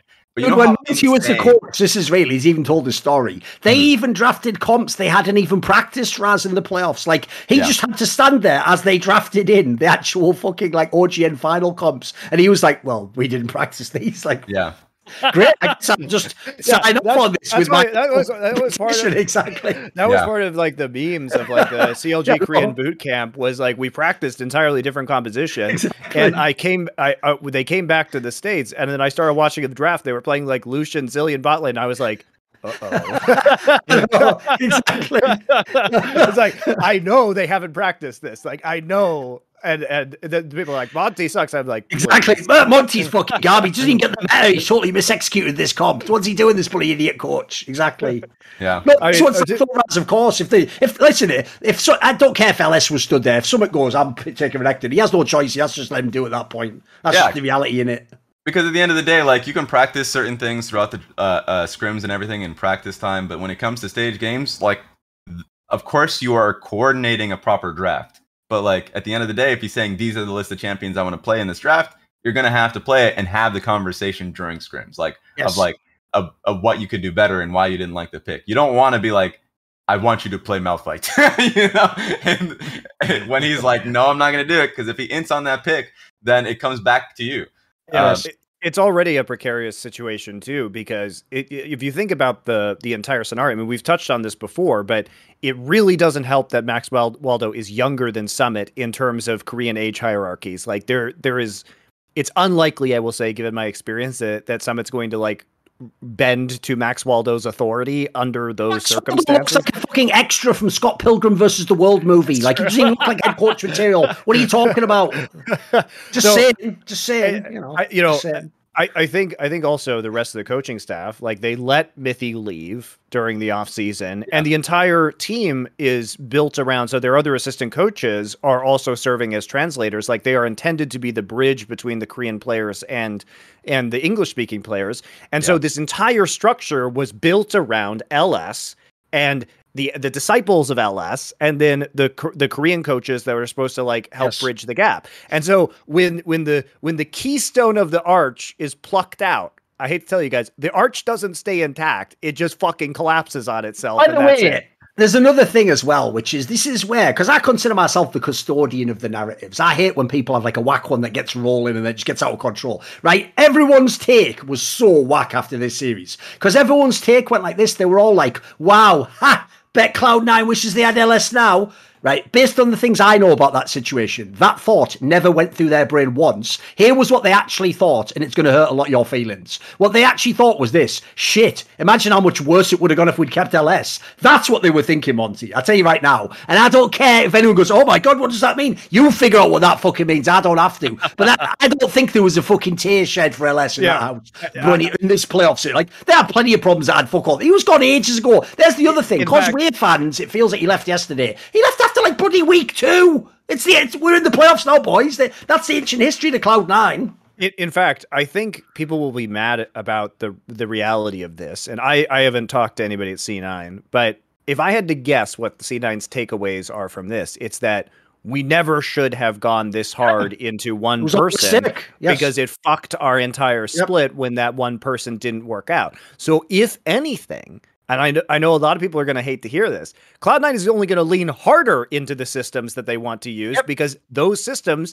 have produced, and people, you can meme on Cloud9 as much as you want, but they have been the most successful NA team internationally in League of Legends history. That's just a fucking fact. When they say that, think about that. You know, everyone memed on the systems, right, as though it's just a term and it means nothing, right, Monty? Dude, look at what they've done. How many fucking rookies have they produced that became players that could be sold to top players? How many people have they had who came through who were like broken players from TSM or other squads that they rehabilitated to be good? Of all the teams, they're the only one in NA that could make that brag and actually have some like validity to it. I thought that was so silly when fans were memeing on that. Like, I get that they haven't done it now, obviously. By the way, spoiler, because LS came fucking in and probably disrupted all the shit, they had to redo it all. Well, it's also the fact that I'm sure a bunch of salty TSM fans that are mad about their team being so shit are trying to pile on C9, even though they objectively C9. Here's the other thing: in spite of all of the mega problems, C9 still got top 4. What do you want from this roster? Is it disappointing? Sure, given what we knew coming into the season, but the fact that they still managed to get top 4 in spite of all of the fucking problems that were happening. That's true. Is didn't make the playoffs. Impressive. Exactly.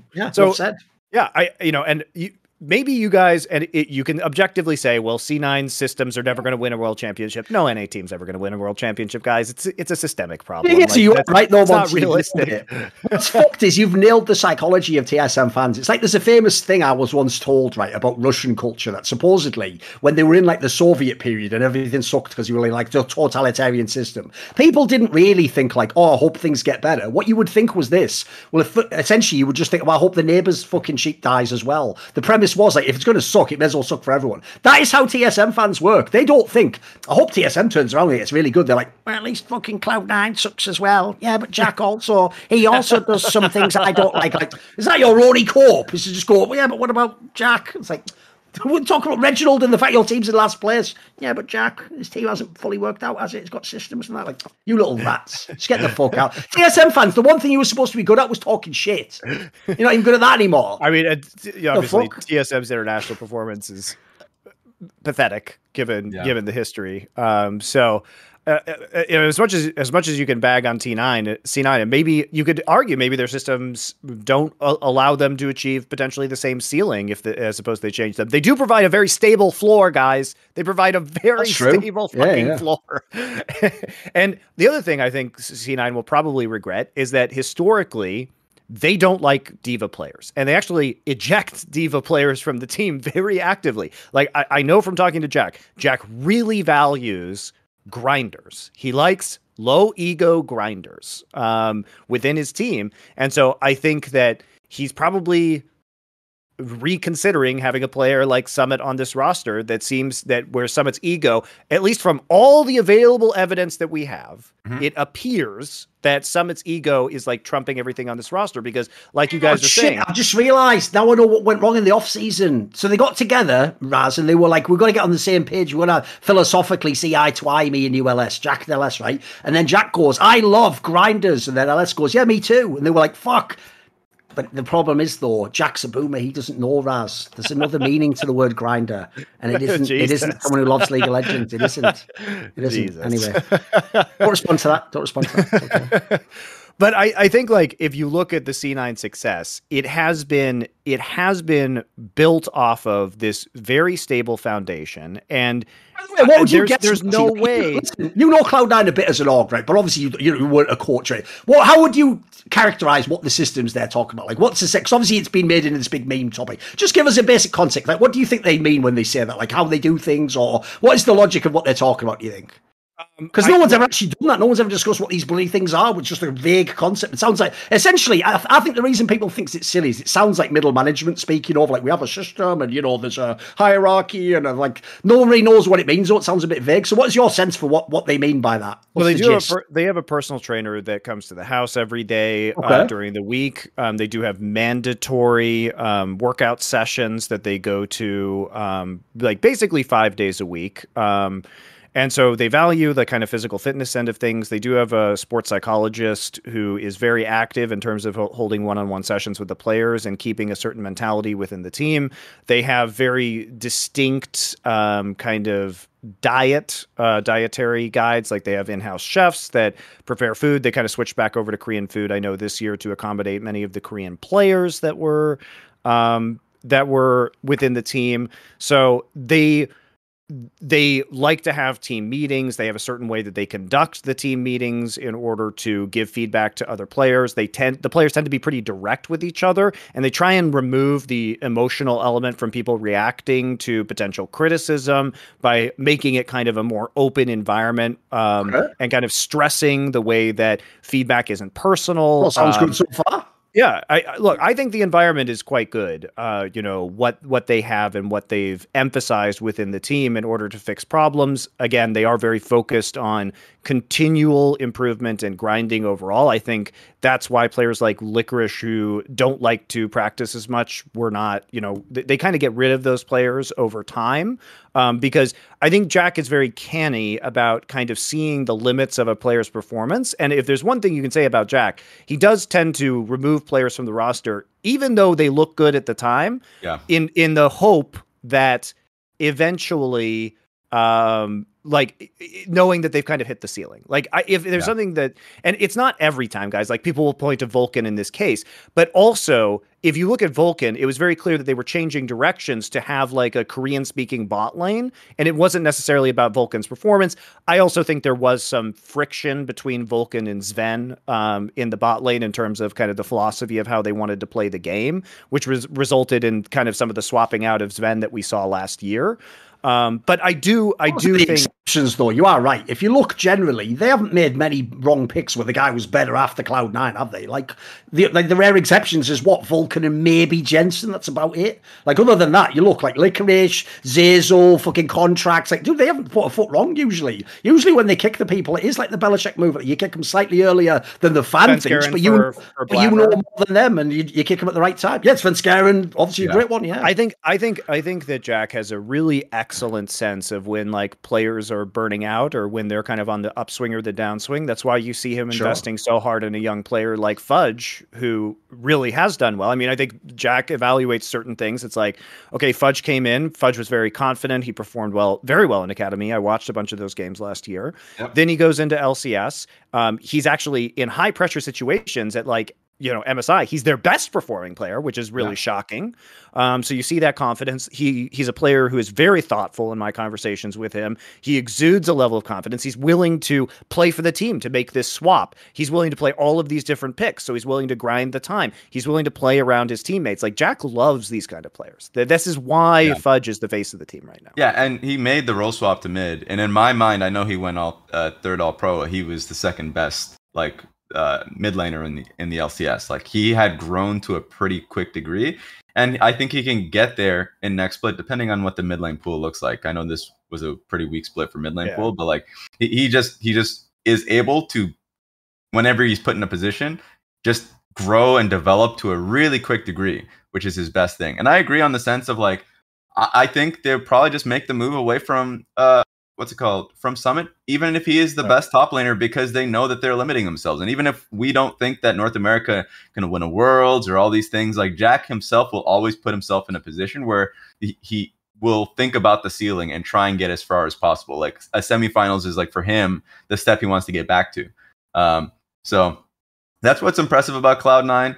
And to think about LS, like, if LS was on that team from point A to point C, I think they would still face the same problems, because it doesn't matter at the end of the day. Maybe you can make the case for authority, but at the end of the day, like, if a person is stubborn and is confident, has a large ego, like, the only other move is to, of course, move, like, make a roster move. Like, you actually are extremely limited in what you're able to do. So I think it was just a really bad situation, this split. That being said, this split was always going to be, it felt like, experimental for a lot of teams. TSM, Cloud9, like, they can always just kind of pivot for Worlds. So I do expect a large change. And I hope Fudge stays. Berserker is a weird one. I hope he stays too, but I know they have Sven, and probably Berserker would be the most sought person in offseason, just because, being Korean, he has many options in China, in LCK, and if the offer is large enough, they can always have Sven in their back pocket, and they can just run a Sven Isles bot lane or Berserker Isles bot lane. I think Cloud9 right now is pretty set on 3 of their core players, so I think they're going to be fine. I think the only thing they need to think about is coaching, but I think I would like for them to keep Max and just have him have some semblance of control over the roster that he can build, because I think in general that will make the direction of the team much easier from the outset if the players aligned with their coaching staff. That's what made the Reaper rosters really good. Yeah, of course. It's what made kind of a little bit like the Mithy roster really good. They got out of group stage in a really tough ass group. It's because Mithy had a good rapport with the European players that they had on that roster. And so you need to have a coach that is there when the team is built up. So it's gonna be interesting. I think Cloud9 will be fine going into the next split.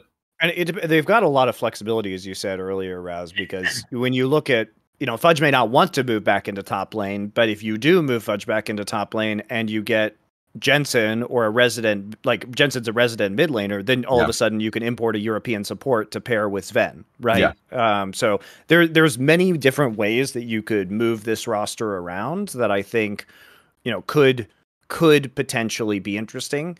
There's also, like, do you want to potentially get Tenacity from 100 Thieves into the top lane? Like, that could be another play that you could make if you want to keep Fudge mid, and then you can also keep a support player or get a support player as an import. Yeah. So I think there's many ways that Cloud9 could go about this, but I mean, I don't think Summit's coming back, because it's not like Jack has been afraid to swap out MVP players. He's literally did it with Svenskeren for Blabber. Like, that's just who Jack makes very quick decisions. It's the same reason, like, after 2 weeks of competition, he got rid of LS. If it's not working, Jack will change it. He's not ride or die on things that he thinks are going south. And so I don't anticipate this roster is going to be coming back in this iteration. I think they sell Berserker. I think they just don't have Korean players anymore on this roster. That's what I think. And as for Max, I hope he gets to do what he wants, because it just feels like he is not in a position where he and Veigar can exert their strategic authority on this team. So having them be the ones who are selecting the players and everyone coming in with the understanding that they're in control does a lot. It does a lot. Yeah. Right, obviously, the other thing that was the big shock so far of the playoffs is when this split began, the story was actually supposed to be the idea that everyone thought these super teams from Cloud9 and TL were too good on paper. And even teams actually, Raz, like 100 Thieves, weren't even being considered by people. People thought they were like, oh, that was just the summer split. They had a good, they got it together, but they weren't that great at Worlds, blah, blah, blah. Right? We're in a scenario now where not only is 100 Thieves the only upper bracket team, but man, Team Liquid has also had they've been put through the ringer of these playoffs. Like, 5-game series against EG, 5-game series against 100 Thieves. Like, they've had all their weaknesses exposed, mate. This is another team that looks like, at this point, by the way, I'm just looking for the LCS, like, who's going to win, because I can't look at any of these teams and go, they're going to go international and do good at MSI. Like, and it is looking a bit rough for MSI. Yeah, I think also a misconception people have on Team Liquid because of their like pretty long history of being the slow-paced, scaling up team, thinking that this is going to be the same team. Like, this team is actually pretty fight hungry with and takes quite a few risks with Bwipo, and at times CoreJJ. Like, if they see a fight, they'll take it, and that's what's worked against them when they went up against EG. Sure, they won that series, but when they started their games in a deficit, when they started the games either losing 5 flashes on level 1s, 4 flashes with level 1s or something, they didn't slow the pace down. Like that. That's something that Team Liquid has to kind of centralize themselves on. And in this series they had versus 100 Thieves was pretty much the same thing. Like, Bwipo had a really bad series versus 100. And it was rough. And it was that and a little bit of the draft. It kind of goes back to the conversation that we had versus C9 where Ornn was pretty damn good. And their picks versus it was always going to be losing later. And because of how Bwipo played, and a few times the rest of the members on Team Liquid, they just fell behind early. Or didn't have a significant enough early game lead. So we could probably talk about it if we want to here. Yeah. I mean, one of the things I love about Bwipo is like he's incredibly knowledgeable about the game, and like he's definitely one of the most cerebral pro players I think in the West. But like sometimes he just like outsmarts himself in really weird ways. Like I get what you're doing when you're trying to like play this Lucian and you're trying to push the early aggressive angle, and this is how you think you're going to win the game by like having the Ahri open on the map and being able to like help you dive, or you're going to push out and you're going to do a significant amount of poke damage in combination with the Ezreal. But it requires, I think, very big victories in the early game in order to play out. And I think what happens with Team Liquid is they run these kind of compositions or like specialized counter picks, and they win scrims really hard. And then they're like, this is it. And then people play more conservatively in actual professional games. You don't get those kind of leads, and then you just fall off a cliff and you realize that Ornn is super fucking good. Yeah. And I think when they've been at their best, Team Liquid has been playing more of a weak side top lane, which is tough for Bwipo because he wants to dominate these matchups with these like kind of weird counter picks or like very exclusive Bwipo picks and show off his wide champion pool. And his team, it just seems like there's a disconnect sometimes between the way he wants to play the game and the way his team does. To a lesser degree than the Summit angle, right? But it does feel like a kind of similar issue, except with Summit wants to play very specific champs, and Bwipo wants to like play counter champs. It's weird. Yeah, and so they oftentimes go up against an Ornn or something. And I do think the meta is moving away against what he wants to play. If he wants to play GP, I think that's completely fine. I think the GP pick is super relevant because you can still play towards bot side. But the Graves pick and Lucian pick were very much like, okay, you are not actually going to get a significant enough advantage to put Ornn behind. Even in games that you watch through EU Masters and everything, if Ornn is like 20 or something CS behind, like he is still going to be a behemoth by like level 13. Like, and also just the passive of like the 10% bonus HP, MR, armor, like 4%. Yep. Every time he upgrades what's it called, an item for his team. People don't know that still, dude. Like, it's so powerful, isn't it? I know. It's really stupid, and so it's one of those things where people don't. If you don't have a significant enough advantage, so you can do that versus teams you're really confident against. So the draft that they had in game 3, no, in game 4. This was game 3. This is a game that they were gonna, if they actually took this, they would have clean swept 100 Thieves, where they picked Graves, and in the early game, not only does he get pushed up because he had like call Longsword versus it was Warden's Mail on Ornn. And so Ornn just completely bullies him out of lane. And then he comes back and he actually loses the 1v1 to the Ornn. Because at this point, he actually has Spellbook Ignite. And he probably didn't expect that. He's literally just sleeping in the lane. It's also that he was building like Eclipse Collector. So he wasn't building for the Ornn 1v1, right? And then he was getting crapped on. Like Bwipo's job in that is to actually just annihilate the carries. And like when the play style was not matching the way he was building. Yeah. Is basically it. Yeah. I think because that build at 3 items, I think is good because I don't know if he was going Collector. I think he was probably going LDR because of the. Oh no, he went Collector. He went Collector. Okay, well, he went Collector in Game 3. Oh, never mind. He did. He went Collector and LDR. There you go. Oh, there we go. There we have it. But yeah, it was just a flurry of sequences because after that lane, then there was the Rift Herald fight where he's just autoing the Ornn that does not care. And he's on the opposite side for his team. So it was like whether or not they were going to take the fight, it was based off of the Smite fight on Rift Herald. And so they don't really go for it. Like they don't commit. It's on Santorin. And so he is actually the only hittable member from Team Liquid and they just kill him. So they not only did they get Rift Herald, they kill Bwipo, who's now just like at this point so far behind. They just cannot take team fights versus this team. Even if they had like a 1k goal lead. They were just getting outscaled. So that game was just straight up from the draft and also from the early game and how he played the matchup. That's just a loss. I mean, the reason this relevant though is, like I said, you look at like he's going if he goes to the finals, he's going to be playing against this motherfucking Ornn all day long against Impact and then someday. So he's going to have to get this figured out, mate. The other problem I have with Bwipo is this. This is something I've always held from LEC. I actually love the variability of Bwipo in lane because I actually always thought he's one of the Western players I want to see against Koreans. Like, he could fuck you up. He could try some move you don't expect on a champion you do not think could do it, and he can get a kill on you. But here's the problem. He also, I don't like it when, like, for example, the games I've seen in LCS where he tries to split push, like, mate, he is not someone I can trust with the lead. Like, he will just he'll find a way to die. He'll find a way to throw. Like, I have a hard time trusting him in the late game's the problem. He's just constantly on the limit, and I think you're right. Like, that's his best attribute is if he's going up against some of the best teams, he will find those advantages early, and he'll constantly look to push it, and his team has to be on the same page with him. And so I agree. Like, I think Bwipo is still someone, and he's also all the things you said about Fudge, about being insightful and honestly, like, self-critical. That's the same thing with Bwipo, so I do expect him to get better off of it. Actually, the series that he had versus Evil Geniuses, where he locked in when he knew he was going to get dove. I think that was the Nidalee Renekton game. He's like, okay, sweet. I'm going to play Scion. I'm going to go Dematerializer. I will actually ward the earlier bushes in the lane. So any attempt you try to actually gank or dive me, it will fail. Like, he is a very smart player on that. So I think, Team Liquid is probably going to turn into the boring team. That is actually just might happen as a result of this. Okay.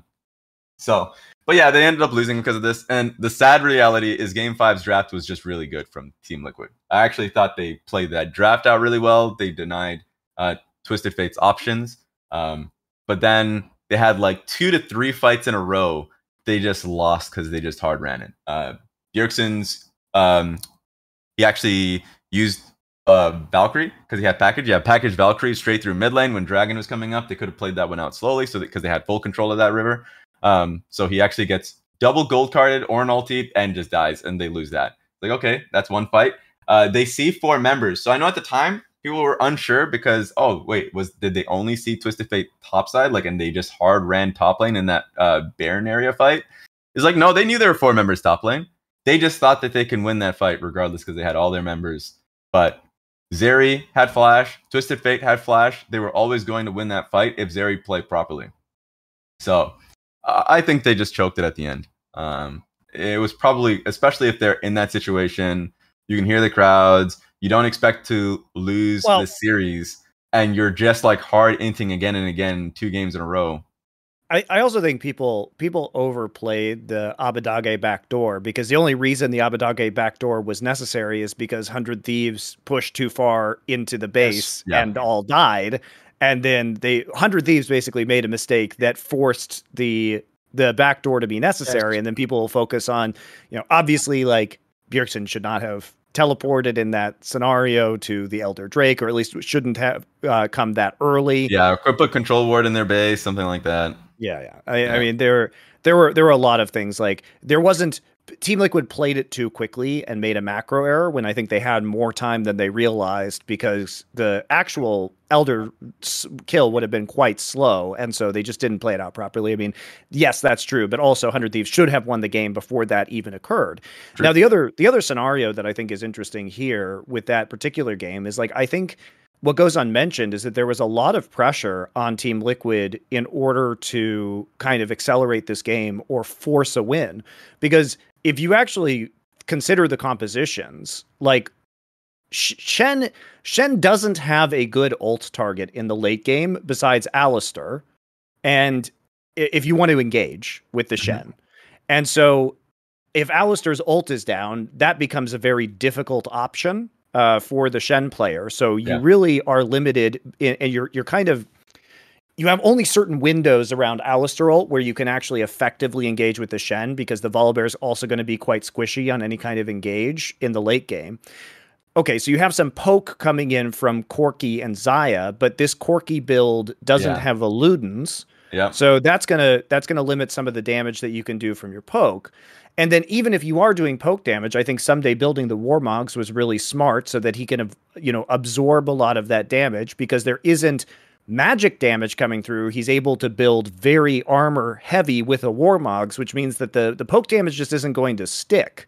So if you're looking at the composition from Team Liquid, I felt like their goals in team fights were really, really telegraphed. Mm-hmm. And so it was pretty easy for 100 Thieves to read what they were trying to do and then counteract that, because you are so limited in the way you can engage as Team Liquid, and your poke isn't going to do anything. So I feel like the longer this game goes on, the more 100 Thieves favored it becomes. Yeah, actually, I forgot to mention, or even just the Corki build in general. If they had a Ludens, this would have been a better game, because at least they would have, like, he was landing poke, it just didn't do anything because he was shield bow Corki. It was like, okay, you're hitting your ulti, nice, doesn't matter. That would have been a game changer, absolutely, because then at least if Zeri is walking up to you, you can do something. But now you just have complete teamfight kite back with Xayah, which is pretty meaningless. So that's pretty tough. What is the Shen supposed to do in the late game is the problem. Like, what is this? Sure. What does he do? You're right. It's basically to either go on Volibear or Alistar to start the fight and try and get on top of Zeri. I just think it's really predictable when you set up these kind of compositions. And which is true. Here's the thing. What I miss is this. How is fucking Zeri in all these games? When I watch all the other regions, you never fucking see this champion played. It's like insta-banned immediately. It's just played all the time. Not only that, Raz, they're giving it to like the best ADCs in the region. Like, it's so bizarre. Yeah. It's crazy. And I do think that whole strategy, by the way, is fine as long as if they're walking up to you, if you're on Drake, if Drake's stacking, or you're on Elder, like, there's actual consequences. Like, poke, that's the whole value of Corki. And having and maybe like the build that Xayah had, if you end up like just sending Qs at like a Twisted Fate or a Zeri that's walking up, yes, it will be more meaningful. But they have nothing. So that's a lot of the times. I remember back in some of the comps that we were drafting in Academy and I guess on stage was like, oh, if we are picking kiteback comps, we better be able to win fights if they're at full HP, or we should have poke. A lot of the times, poke and kiteback, if you have Jace or in these situations, like Corki is just more relevant to the meta, then yes, like, you for sure should be building Ludens. So that was really just weird. I agree. If the game goes on a little longer, it's just a better team fight situation for 100 Thieves. But Team Liquid had an advantage consistently because of how well they were playing that game. So they should have been able to close out. It's just tough. So I think, as like kind of wrapping that one up, I think Team Liquid in the combine of that series were the better team. It's just weird to say because of how the draft shook up. But 100 Thieves, for sure, just played so poorly at the beginning, like at the first two games in the series, specifically Huhi and FBI. They were either getting caught out, specifically FBI getting caught out when he knows that his support's roaming and he's walking up to the wave and disrespecting Core JJ, or there was literally game one where who he dies to the level 2 of Nautilus because he just didn't expect it when he should have. He probably just blanked at that point. So their bot lane, 100 Thieves bot lane, was just underperforming to such a large degree that you can't even say, oh, it's because it was Core JJ and Hansama putting in like their typical types of pressure. No, it was just them really, really fucking up. And so if this happens again, and I expect Team Liquid to get to that finals with 100 Thieves, it's going to be a lot more competitive. I still would favor 100 Thieves like I did before this series, but it should be better. I always say it should be better. We'll see what actually happens. I mean, I think 200 Thieves probably learned a lot, especially from game one. Like, they wanted to counterpick the Sylas into the TF. They wanted to play this set support. It was clearly kind of experimental from them.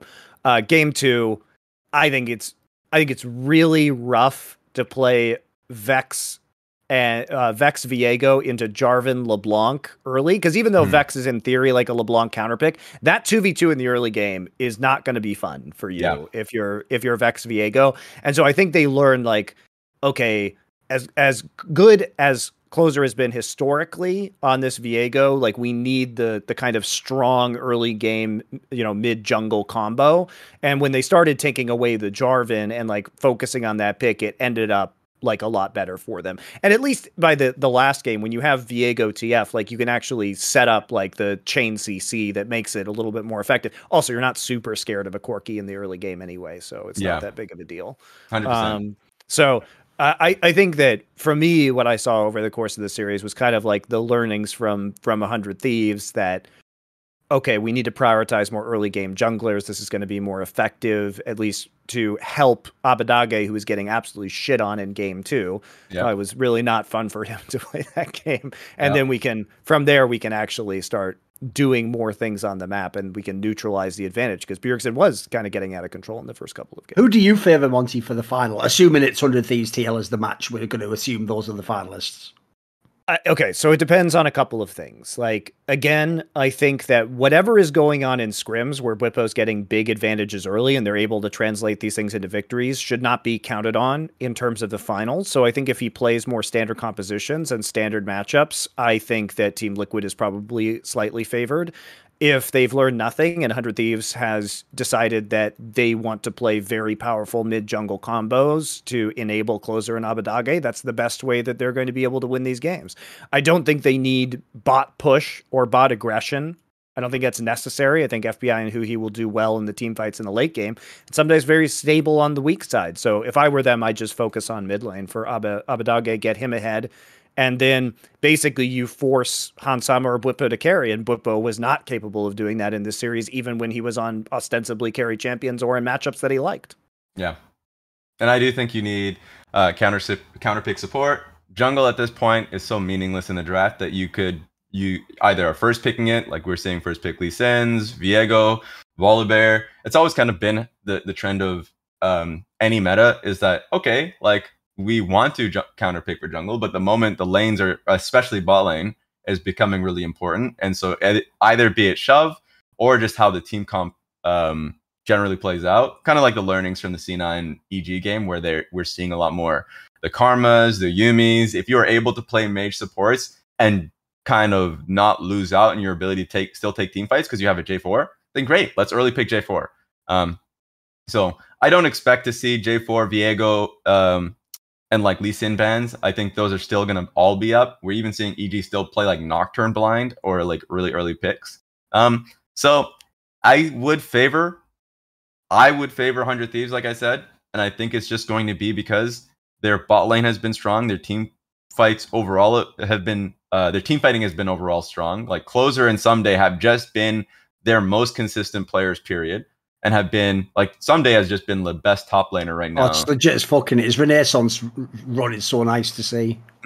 It's crazy to see Someday at this level again. Because obviously, it was a bit whack that he won when, like, it was his worst split ever, arguably, like, it's actually cool he's good while they're actually a top team now. Exactly. So the top team they're a top team now. He can play carries if he wants to, the carries in being Tryndamere, but he could do that. And I think that they understand the drafts. They will prioritize Ornn, and they will not get punished. If they do, it's going to be Team Liquid trying to play Sion, GP, or Aatrox. And I don't think I don't think the Scion and GP, or at least the Scion and Aatrox, are going to be significant enough. Because even if Scion does well in early lane, it's still going to be a late game Scion versus a fucking Ornn gifting his teammates 1k extra gold per member. Yeah. You're like, okay, nice, helpful.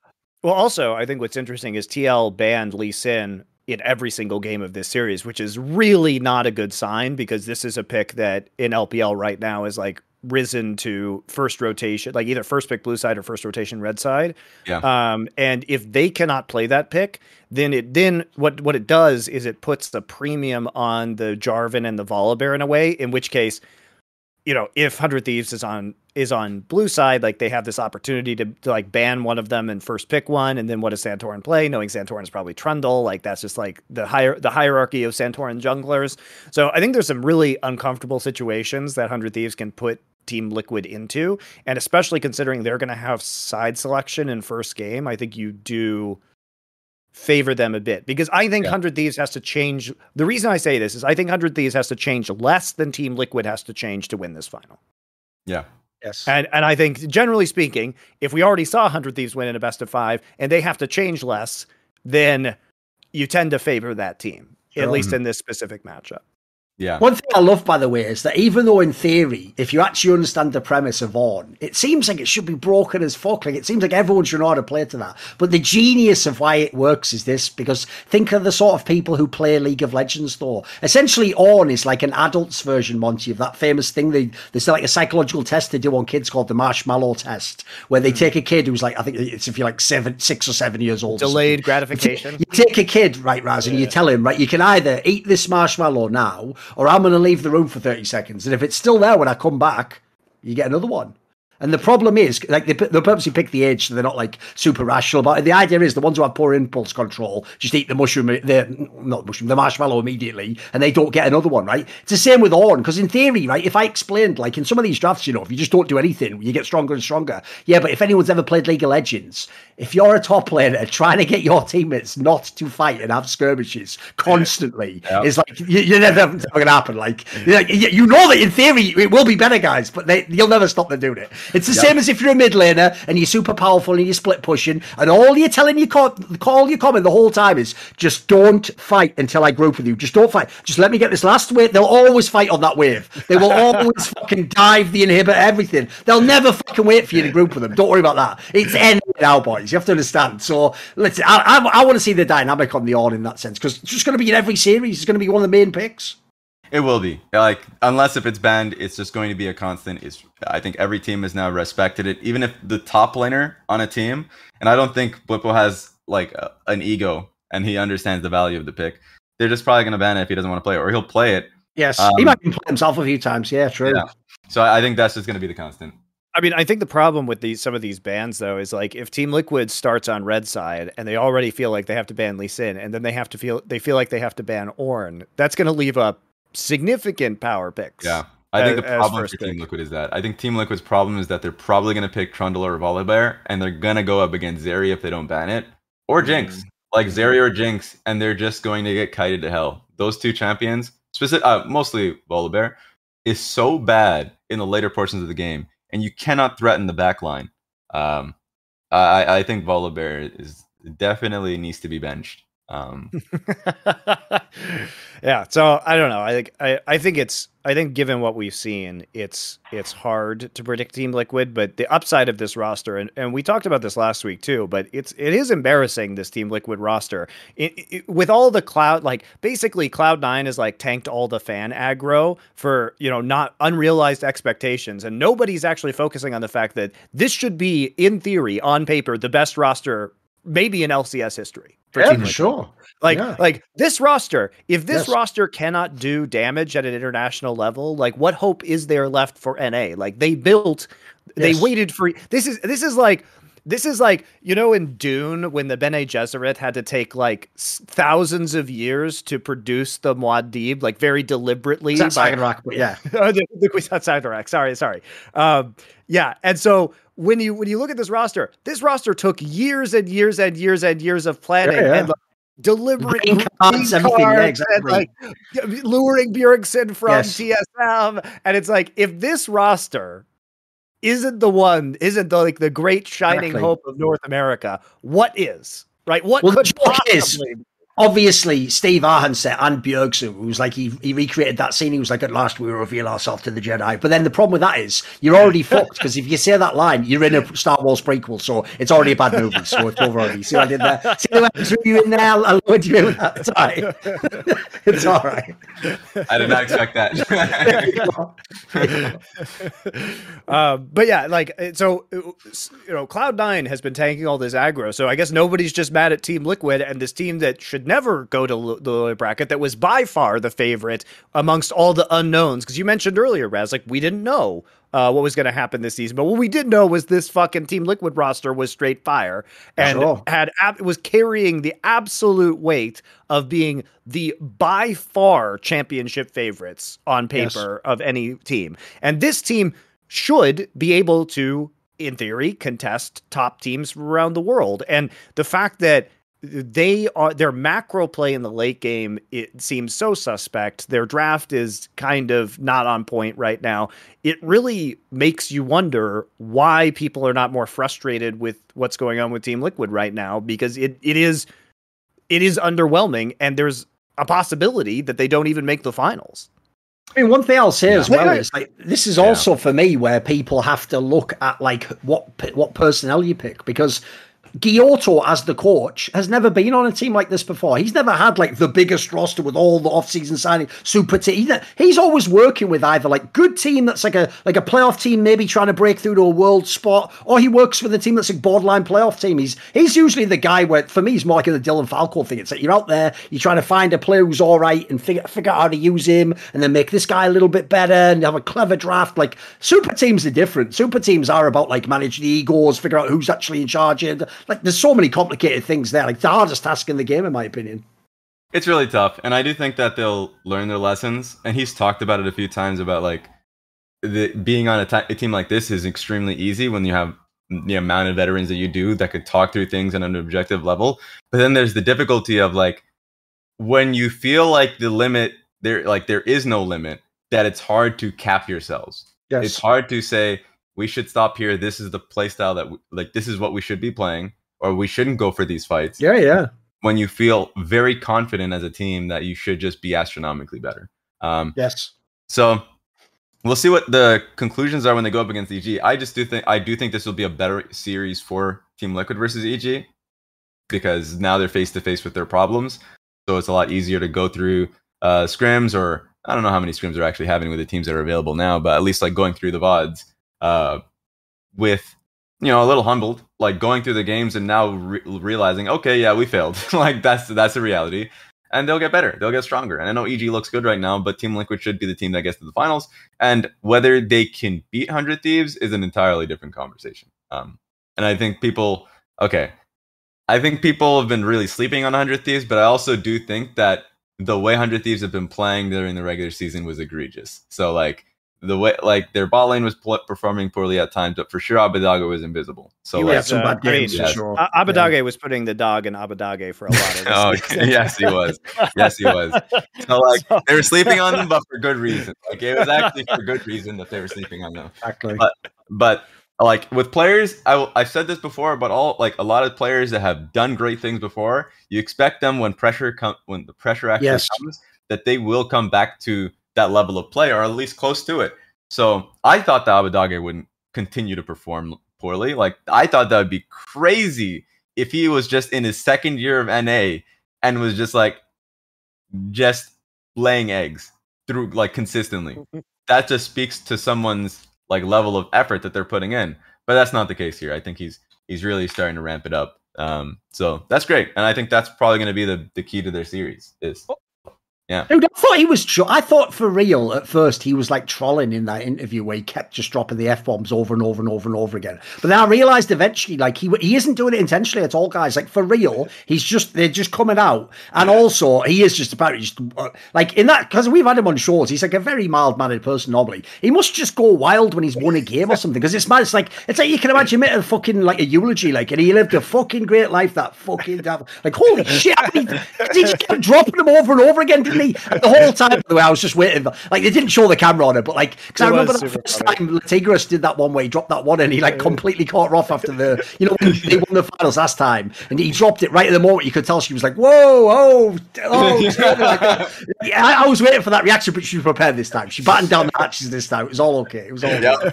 Meanwhile, closer is literally just like, okay, you got to stop at some point. You can almost see him for real, sort of being like nudging him, like, come on, man. Like, but I could tell Abidaga didn't get it at all. He didn't. It's a bit like, basically, I have another show I do on Deserto in CSGO, right? And they told us on that, this will just be funny, so who cares? On the last one, Monty, they told us before we went live, by the way, and this has happened to me in my career before, they said, we just got one note, Thorin. Can you just not say cunt anymore? And I was like, whatever. And I even thought that naively, I was like, no big deal with that, is it? And what happened was about 20 minutes in the episode, I dropped on and I went, oh, sorry, I've just done one. And they were like, I wouldn't worry about it. You dropped on 5 minutes in. I was like, what the fuck? All right. That's the problem. If you have words in your vocabulary, boys, they will come out. They will come out. Exactly. Yep. Well, especially like after you're all amped up on stage and the adrenaline of winning, and that's.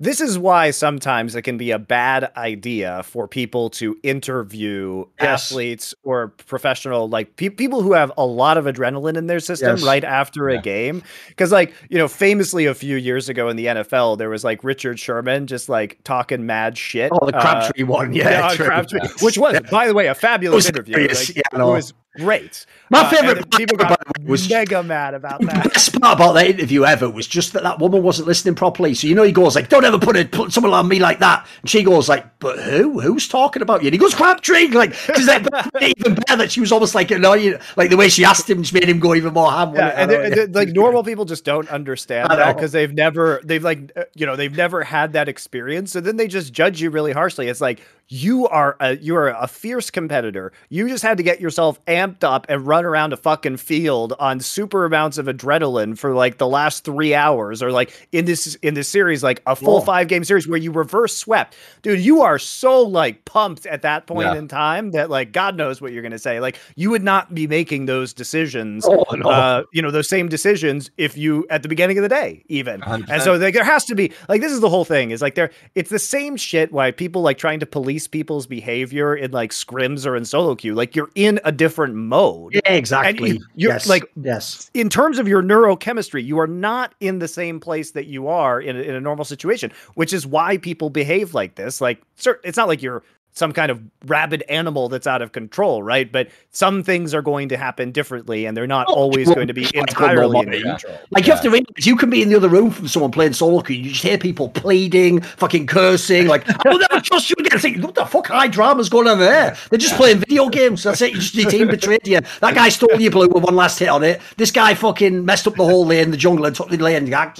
Everything drive me crazy. 2016, I know broadcasting competitive is completely different, but like the adrenaline in a game, especially in LPL games, are like, it can get you. I realized I needed to change my vocabulary.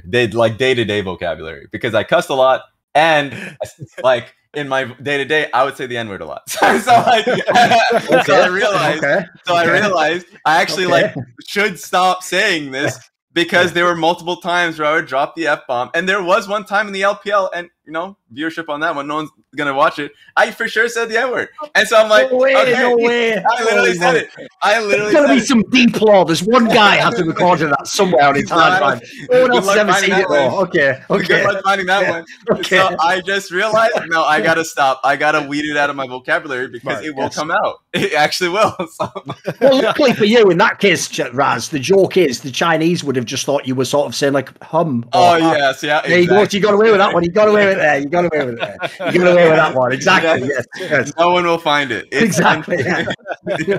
That's the plausible deniability on that one, I guess. Yeah, it's true. Like, unless you actually like wholesale change yourself, like when you're at your kind of most emotionally unstable, that's when it comes out. But yeah, I thought it was great. Like, whatever. Yeah. We're not, the thing about esports that's so confusing to me is like, we're not under the aegis of like the FCC. Like there isn't anybody that's actually going to punish a broadcaster for saying the naughty words. So who cares if we say the naughty words? Remember when we did Flashpoint, right? Because when we did our CSGO tournament, Raz, because it's just on Twitch and it's CSGO, we just made the editorial decision. We're just going to swear. So like, instead of saying, the player's bad, I say shit. We have to realize fans for about the first week, mate, were just going like, can you believe they're just saying it? Like, what's gonna happen? And will they get in trouble? It's like nothing happened. Like, you just keep going. Like, it's just a show. Like, the whole point is, unless there's actually like unless essentially like Riot or someone says you can't do it, there is no problem on Twitch just swearing. Everyone's doing it. So I agree. I think it's overboard. The reason it's funny in his case is because they obviously do try to make it like a professional sports sheet, and he is just saying fuck a million times. So the contrast. I also would say that the other thing that it did on Flashpoint was that it made the player interviews a lot better because they would just talk like they do normally on stream, and it made them way more comfortable. And because obviously, like Abbedagge was very comfortable in that interview, and it made them way more comfortable, and it made them open up and like discuss things, I think, in a more emotionally honest way. Which, like, it sounds stupid that being able to curse would be able to do that, but there a lot of people, when they get into those interviews, they think, oh, I have to like change the way I'm thinking, and they're overanalyzing themselves, that they're not used to being on camera. They're concerned about their appearance, and like once we removed that, it actually made for better content for the players, in my opinion. Exactly, 100%. I think by the end of the interview, when he realized he was saying, he had to like kind of check himself more. He actually said less, which is funny. Like the way, in the context, it was funny. But if that started from step one of like, oh, I gotta say this and that, and I can't like cuss, I'm like, okay, maybe I'll just have a safe interview. So thank God. Exactly. I like it. Do we have any thoughts on EG? Moving on to the final remaining team that we haven't. The obvious thing to say would be they can't keep getting away with it. They are eventually going to have to play League of Legends to win one of these series, Monty. Like, they're going to have to actually be better at team fighting, fucking piloting the champions, taking the objectives. It's going to eventually happen. Look, man. I loved how they covered their weaknesses. They're like, is Jojo Pion going to die randomly in a side lane? No, he's not. Inspired's playing Nocturne. He's just going to come save him. If there it is. Exactly. And even in the first series versus TL, where like, oh, is Impact going to expand his pool? No, Jojo will play the lane for him on the Lucian matchup versus GP. Yeah. So like they are covering their weaknesses very well. I love the coaching here. I mean, the joke is too that in game 2 when Inspired ran Spellbook Jarvan, I was like, is this instead of the Nocturne so he can take TP to go save Jojo Pion if he needs to? I'm waiting for that moment. It's gonna come. The joke when we were doing this like watch party for it was, I was like, what is the fucking spellbook? What's in the fucking spellbook, right? Because he didn't use another summoner until like 25 minutes into the game when he finally like switched to exhaust for the Camille. And I was like, okay, we finally figured it out. What's the spellbook? Well, that is a factor of like why EG's been able to get to this point, though, is they have a mega inexperienced player as their star player. But look how they set it up. Like, he hasn't been in position to make mistakes. Like, he's actually even been able to play games and just sit in lane and get free kills all game long. Like, this is the perfect recipe so far. Like, if the difference is if he had to make all the sort of Bwipo decisions I'm talking about later, you'd expect he's going to fuck up a bit. I mean, supposedly even for League itself, he's mega inexperienced based on the stories Peter Dunn said. So yeah, you want to protect a guy like that as much as possible. Make his job as simple as possible. Exactly, because it's time to win now. And I think during the regular season, they had a few different compositions that allowed Jojo to really do what he wanted to do. And there were a lot of times where he just died. Like, he had good lanes, but then post laning phase, post 8 minutes, he would just have free deaths. And I think he's getting better, and I do think it's better to fail in that way than to fail in a way where you're literally invisible. We are actually making active decisions that you can look back on. So he will get better for sure, and he's already pretty good. But the problem is, once you actually go up against well-refined teams like TL and 100 Thieves, like I think the drafting problems will come back because they'll ban the certain champions to expose them on side lanes, and Evil Geniuses will probably start failing on. Because it also impacts champion pool. It's actually good now because he can play Ornn, but they'll just literally ban it and won't allow it to be happening. So all right, he'll just play Gragas. It's fine. Yeah, there you go. I feel like I know how EG is going to play these games. Like they want to play for either Jojo Pion on Rise or on a very like aggressive Victor build with Aery in mid lane like he did in this series. Vulcan had an extremely good series overall. So that was a big, I think, highlight. But what they like to do is they like to play either Jinx or Zeri in the bot lane. They want to be able to scale into the late game. They want to play with a weak side top laner that has engage and tank possibilities.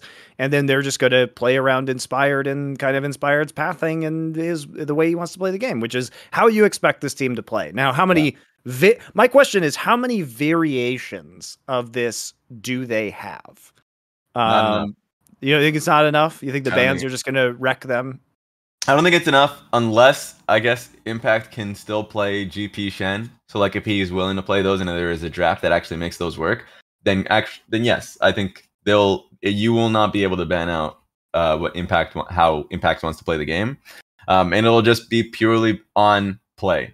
So if Jojo Pyun is just the more consistent player, which for me would be surprising because last series was the best, string of games that he's had all split long, then yeah, Evil Geniuses can win. So I don't think it's a given. I do think that EG will take games, but Team Liquid just should still be the better team. My problem is the last series, EG didn't seem to me like they thought they could win. That's to me is the biggest red flag, where it's like we have to have all these level 1 set plays and then game 5, it has to be Renekton in Italy. To me, like that's the red flag where it felt like they were clever to get as far as they did, but they felt like they needed a gimmick or they felt like they couldn't play straight up. That's true. Against TL. No, they didn't have the confidence. Just because we're talking about EG, I would be remiss if I didn't bring up that insane clown show moment early on in I think it was in game 3, wasn't it? It was the game where Inspired was on Jarvan Monty. Oh, it's game 2. And he did that drive-by gank on mid lane, and then he used the abilities to get out of the lane, just like use the drag. But then because he did that, his spells were on cooldown, and then the Trundle came in and killed his mid laner or whatever it was, wasn't it? It was so embarrassing because he was just stood there. Essentially, so he was on a ward beforehand. He was on a ward beforehand, and he literally just walks through mid lane like past Fudge and then just like EQs out of the lane and then Trundle's just Trundle just walks in and like pillars Jojo Pyun. Watching it. I was just like, what is happening? Go back and watch this moment. It's so funny, especially because like Inspired was like a world-class jungler. He's not some nobody. Like it was such a ridiculous, like it was just one of those moments where you think that there's nothing wrong with like burning this like ability, but like it actually literally just cost you a kill on your team. Like it was so stupid. Yeah, it was so stupid. Because in general, by the way, there's another factor. If we want to talk about, like, mate, in general, the imports to NA, they're fucking hit and miss this year. Like, I thought Inspired would do mad work on this EG team, but, like, he's just kind of like, he's just good. He's not like a star player to me, Raz, when he's in the LCS for some reason. Yeah, he's been good. I think there's been mistakes throughout the majority of the split, and a lot of that is kind of the shit that I feel like he hasn't had before. Like, he's had work with Larssen, and so a lot of the times him and Larssen works, because a lot of the times Larssen would just get prio mid and would respect a lot on the map. He would either respect the opposing mid laner and respect the jungler, so what him and Larssen would get accomplished would be consistent. But it's just been so hit or miss with him and Jojo, because Jojo would either take risks and they would die as a result, or they would expect a counter gank. There's still one moment, forget which team it was against during the regular season, it was later on in the season, where like, oh, they're counter ganking. They're literally expecting the gank because they see it on a ward and they're going to be able to turn it. And then Jojo just insta-dies on it, and they're like, okay, so we just misread it. Like, we just completely misread this 2v2. And that's what made Inspired look worse. I think Inspired has been a good jungler. I think the pool of junglers this split has been really good, and that's been the kind of the story. But him and working with more inexperienced players has been the problem. So it will take time. I dropped a moment into our Discord chat, Raz, so you can. If you want to see the hilarity of it all, it's like it's actually hilarious because he like Teemo emotes as well, and then as soon as he EQs, Fudge just Valkyries forward. If you go to the VOD, it's at like 9:38 or something. Or in terms of actual in-game time, I can't see the in-game time. It's replay. Never mind. Yeah. Nah, this is hilarious. Nah, this is actually funny though. It's so, how rarely are you ever actually just gonna die because like you're gonna lose a kill just because you used the fucking abilities there? Like I know exactly. Yeah. He's like, I saved 1/4 second by using my abilities. Because my favorite part about it as well, dude, is like not only does he not have the abilities, but he's even stood right there, just having like fucking like Bruce Wayne, just watching his parents like gone down, like what? No, No. what could I have done? Like there's nothing you can do now, is there? It's too late, mate. You did the drive-by. It's too late. It's too late. That's too funny. You're right, though. The part I forgot, the real icing on the cake is the Team War emote right before it. That's what makes it even better. Yes, exactly. I agree. What they don't show you on there is there was a ward, so they knew he was in that bush. Yes, exactly. And then he figured it out, and so he was just like, "Haha, you saw me." But I love, even if that kill didn't happen, just the fact that he had to burn his flash to the corpse. That's so stupid, isn't it? I know. Yeah, exactly. So it was like, okay, we're just completely on different pages. Nice. Exactly. Perfect. I know. Yeah. So, you think the Team Liquid's going to beat EG in the rematch? Yeah. And I think it'll be a little more handy, probably 3-1. Okay. And then you think 100 Thieves will win the finals versus TL? 100 Thieves will win the finals. That one's going to be harder to predict. I do think every time I think it goes to 5 and it's a finals, a team just massively underperforms. But I will say it goes to 5, and I will bet that the underperformance will not happen. These teams have faced against each other. I swear every time I'm wrong, but like I'll just put that out there. I think it'll go to 5. I think it's side select reliant. Actually, this time relying on blue side, surprisingly enough. Usually playoffs mean teams will move towards red side and get counter picks for their laners, but in blue side, you're going to be able to get counter pick for support anyways. And then on top of that, you're blind picking jungle, which is pretty influential, or Zeri, whichever one works. I think those two picks are still really good. Jarvan has like a 70% win rate. Once again, like he has an absurd. Okay, I actually have it listed, so now I'm just gonna go for that one. He gets picked all the time, so it must be pretty high. Yes. So I was making sure. Well, he does get picked at all in China, which is interesting. Yeah. So he does have a 70% win rate at 10 games played during the playoffs. So like I think blind picking right now, just the basic team fight comps, Orin, J4, Aphelios, Jinx, whatever, like has just been the more dominant strategy. So you'll probably see them fight for blue. And it will be 100 Thieves that win at 5. So you think, okay, so you do think it's going to go the actual distance? Yeah, I think so. Okay. I will say, like, I actually expect the final also to be fun because it's a final in front of an actual crowd. Well, that is the most domestic pressure you get. So that'll be very interesting in itself. Because actually, if you look at, like, assuming it's 100 Thieves versus TL, you've got a very interesting mix of, like, on the one hand, you've got the veterans who've played in that scenario. You've got people who came up and they only got to the top when we didn't have crowds. So who knows how some of them will perform? You never know which. All it'll take is one player in that series being just unusually half as good because you get the pressure. Anyone could win that series. Exactly. Are you excited to be back in the stadium, as Tyler once said? With the actually, here's a question: are you going to be in the stadium? Sometimes they just leave the analyst desk in LA, so that's I will be going to Houston, so that's gonna be fun. Good. So that's gonna be fun. I'm excited. I think there's only been one instance in which I was in front of like a large crowd, quote unquote, and they were there for me or us. I mean, like the English broadcast. That was in 2019 for Worlds. It was group stage. Outside of that, I guess I was in large stadiums in the LPL like consistently. You were the side broadcast. I was the side broadcast, and I was just the crowd was there and they were reacting, but only when I was saying to the word "the." Someone else had said something like far more interesting. If I said anything mundane and the crowd is going wild, it's like the Chinese broadcast is that way. Right, there we go. There you go. So basically, this is going to be interesting. I've loved it so far. Just being in front of the small crowd in the studio, but the actual Energy Stadium is going to be entertaining. So we'll see what that looks like.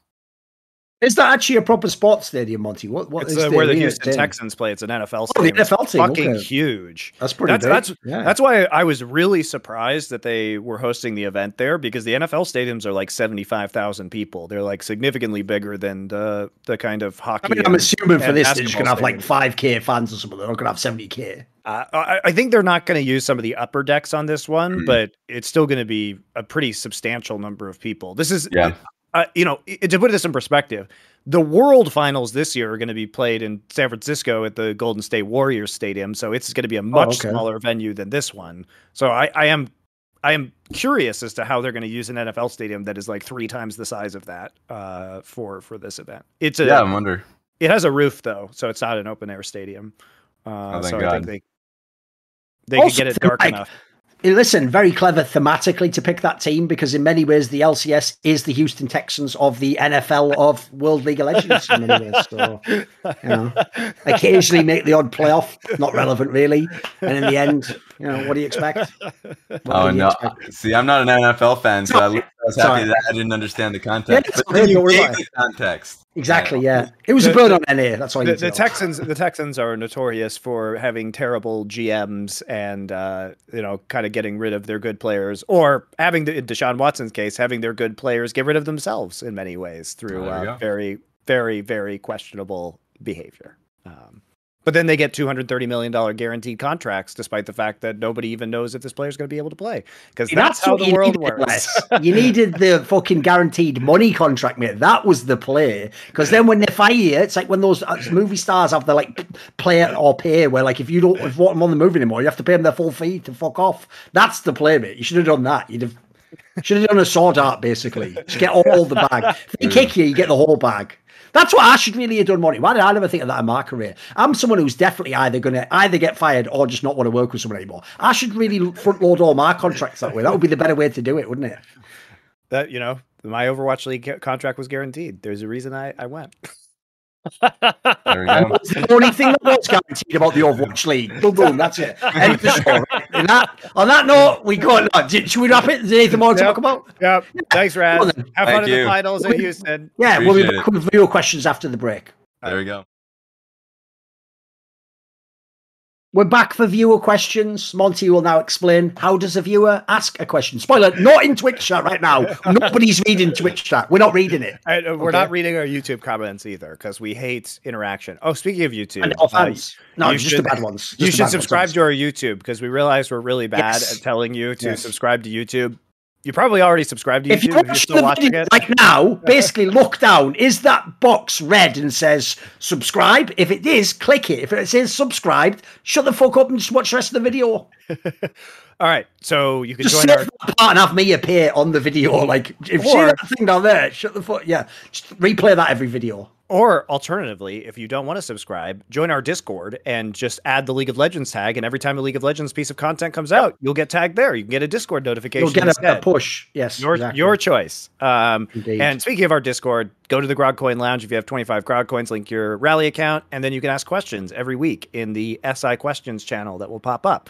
And then we'll answer them. And I never read them in advance. So I'm like Ron Burgundy, where I'll just literally read whatever you say. And sometimes that's disastrous. Okay. So, if you could pick one video game franchise to get a good movie adaptation, what would it be? Hard mode. Pick something that isn't Metal Gear Solid. Metal Gear Solid would be a terrible movie, guys.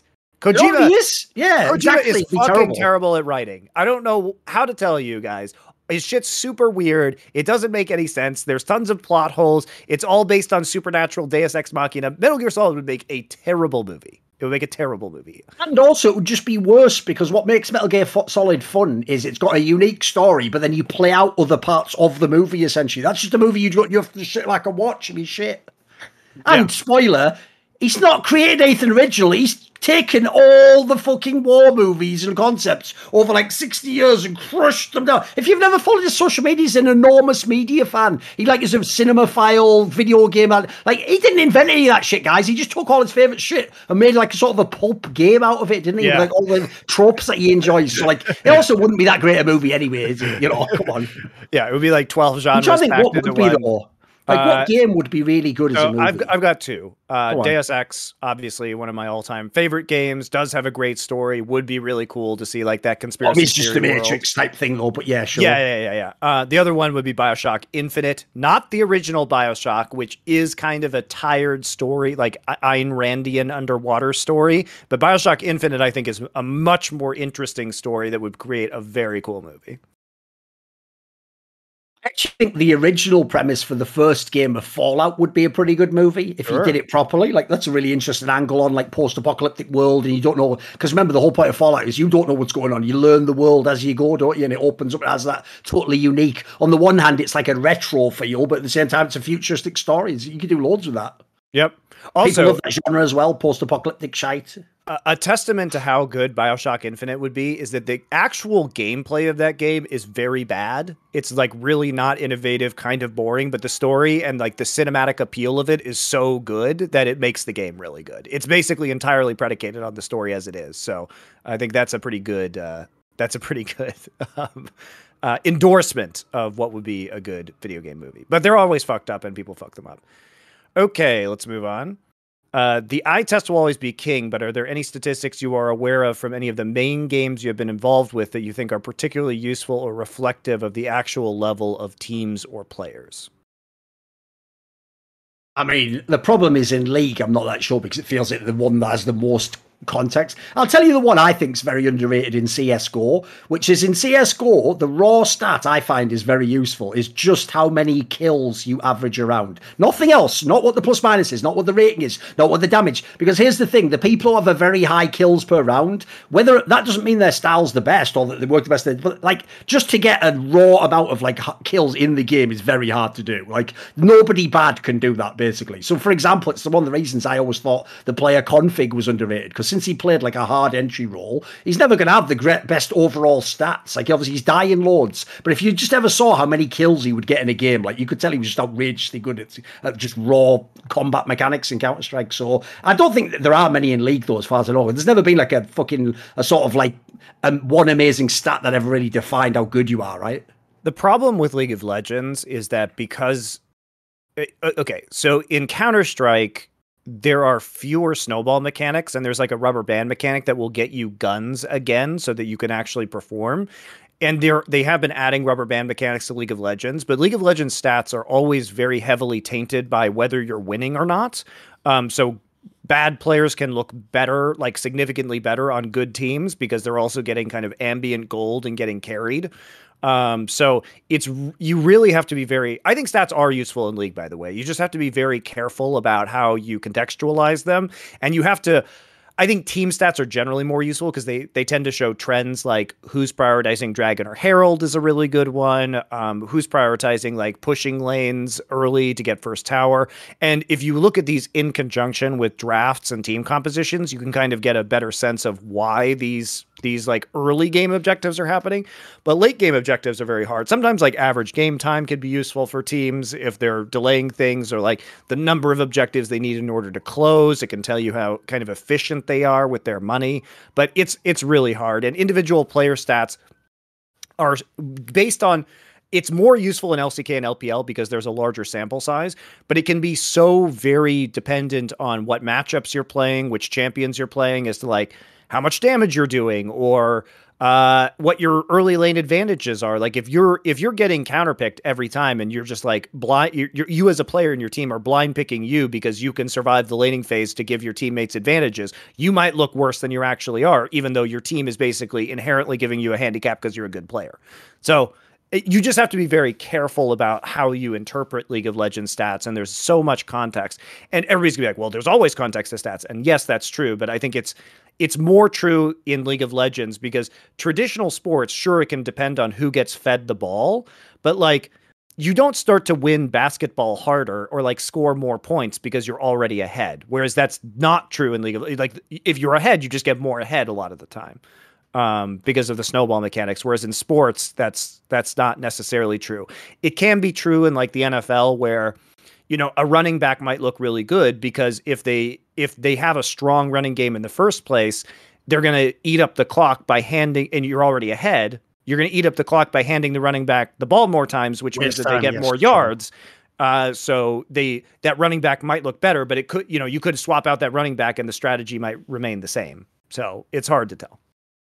Sure. I guess there are some like one that I like is if you're talking about late game stats, I really like how much percentage of farm after 15 minutes, because it kind of tells you how lanes are being allocated and how resources are being allocated. If you want an efficiency statistic, like damage per gold can be useful, but also that can be skewed because if you're playing a lot of split pushers, you may not be doing a lot of damage because you might just be in 1v1s instead of like doing AoE in a team fight. So, you know, it's just, you got to interpret it. You got to read the tea leaves in LoL, I think. But they are useful. People who say stats in LoL are not useful, I think are wrong. It's just, you really have to think about them. When they say that, by the way, that's just them misphrasing. What they mean is they don't think they're definitive. For example, they don't think like the stat tells you everything. Obviously, there's a value to having stats. It's just like essentially the problem I have is this: most stats are best used by someone who already is an incredible eye test expert. So the problem is, right, for Monty, the stats might be great. If you are just a complete pleb and you don't know the game with your eye test, stats aren't going to help you that much more, mate. They'll get you sort of like vaguely in the right direction, but you won't then have the skill set to differentiate between what does this mean and put in the context. So I also think it's in the like eye of the beholder, as it were. It depends what you bring to the table, how much the stat can give you. Yeah, and I'm a person who really likes stats. I think as a caster, like I use a lot of stats, more so than most other casters, I think. Which English-speaking country produces the best sports/esports broadcast talent? I mean, it has to be the UK, right?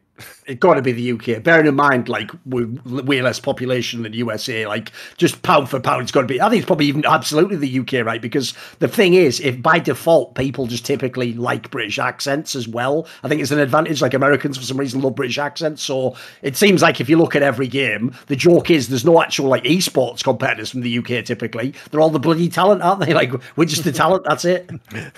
It's also, I think that there long has been a culture of banter in the UK and Australia in particular that is unique, where people, I think wit in Australian and British culture tends to be more highly valued than it is in American culture. And so that kind of like the ability to comfortably have repartee with people is much more acute in those cultures, which it makes them more fun on broadcast a lot of the time. Oh, I will say, all you need to do is look at that bloody Will Smith thing with Chris Rock, mate. The Americans' take was they were all lost in the weeds of like, wow, and is it because Will Smith is getting sort of cocked and he lets his wife fuck with it, and she sleeps with him? The UK thing would just be like, can he not take a joke as a comedian? Like, that was like the fucking take, mate, of course. That was the main thing everyone had. Like, dude, he's a comedian. Like, can't he take a joke? Because, yeah, that's sort of the vibe, isn't it? Yeah. I also think, by the way, that is just suited to esports broadcasts, especially because, and actually, I'll even give you a topical point. The reason why I actually think, don't worry about the fact me and Richard Lewis aren't doing the next CSGO major, etc., etc., etc. It's actually the time, finally, where even though I still think we're the best, you can now bring in the other people and it won't be as much diminishing returns. Because nowadays, in theory, I don't know about this one because it's run by PGL as well, but you're hopefully getting to the point where you're going to have proper broadcasts that are just going to run on time and there's not going to be massive tech problems. At that point, other people could do the gig as well. But I also think in the early days of esports, when it was all mega scoffed and we were having a million tech delays and problems, it also helps if you have people who can essentially just fuck around and have a good sense of humor. That's going to be a massive boon to your broadcast team, isn't it? Whereas the American style's more sort of polished. So I think actually they would have suffered a little bit. I just remember DJ Wheat's face when he had to keep coming out on season 2 finals telling everyone the game isn't actually going live now. Wasn't a great affair, I'll give you that much. I also think that in general, generally speaking and broadly speaking, the higher amount of political correctness in a culture, the less entertaining it is capable of being. And so, in the hierarchy of political correctness, I think like among English-speaking nations, like Canada is probably like the most conservative, politically correct. Yes. Spoiler, guys, Canadians aren't very fucking funny people. And then it's probably America, and then it's probably UK, and then it's probably Australia. Yeah. Being the most politically incorrect. So yes. I enjoy that very much, but many Americans do not. That's my PC English-speaking country tier list right there. This is an interesting question. What's the best $200/150 or below purchase you've made in the last few years, and why? Such a specific price point. Okay, so I guess in theory he's trying to pick $200. I guess the vibe here is it's not supposed to be sort of flashy. It's some of that has some special meaning or use in that sense. So what would it even be for me? I'm trying to think what it could be. I mean, I think there are several like really obvious answers to this in terms of objects that I use on a I derive like a fucking Kindle. It's probably one of the most useful things you can ever buy in terms of the value per dollar.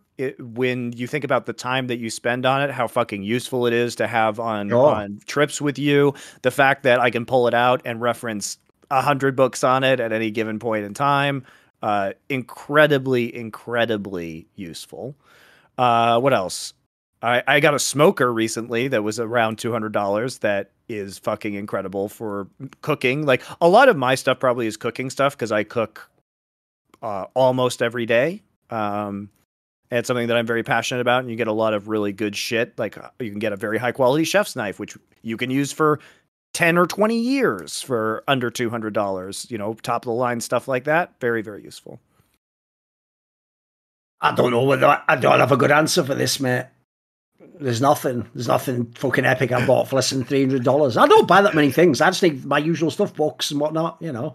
I mean, but the Kindle is something you use all the time. I have a Kindle as well, but I bought that years ago. Didn't he say in the last few years or something? Sure, but I think it's just like, what objects do you use? I think we can interpret this question. Oh, right. By the way, along those lines, I would actually say that the most is in this. It's Kindle for books. I have a little Amazon Fire. I sometimes put comics on, and you can put movies on that. Obviously, it's just a tablet like that big. Like, I think those are.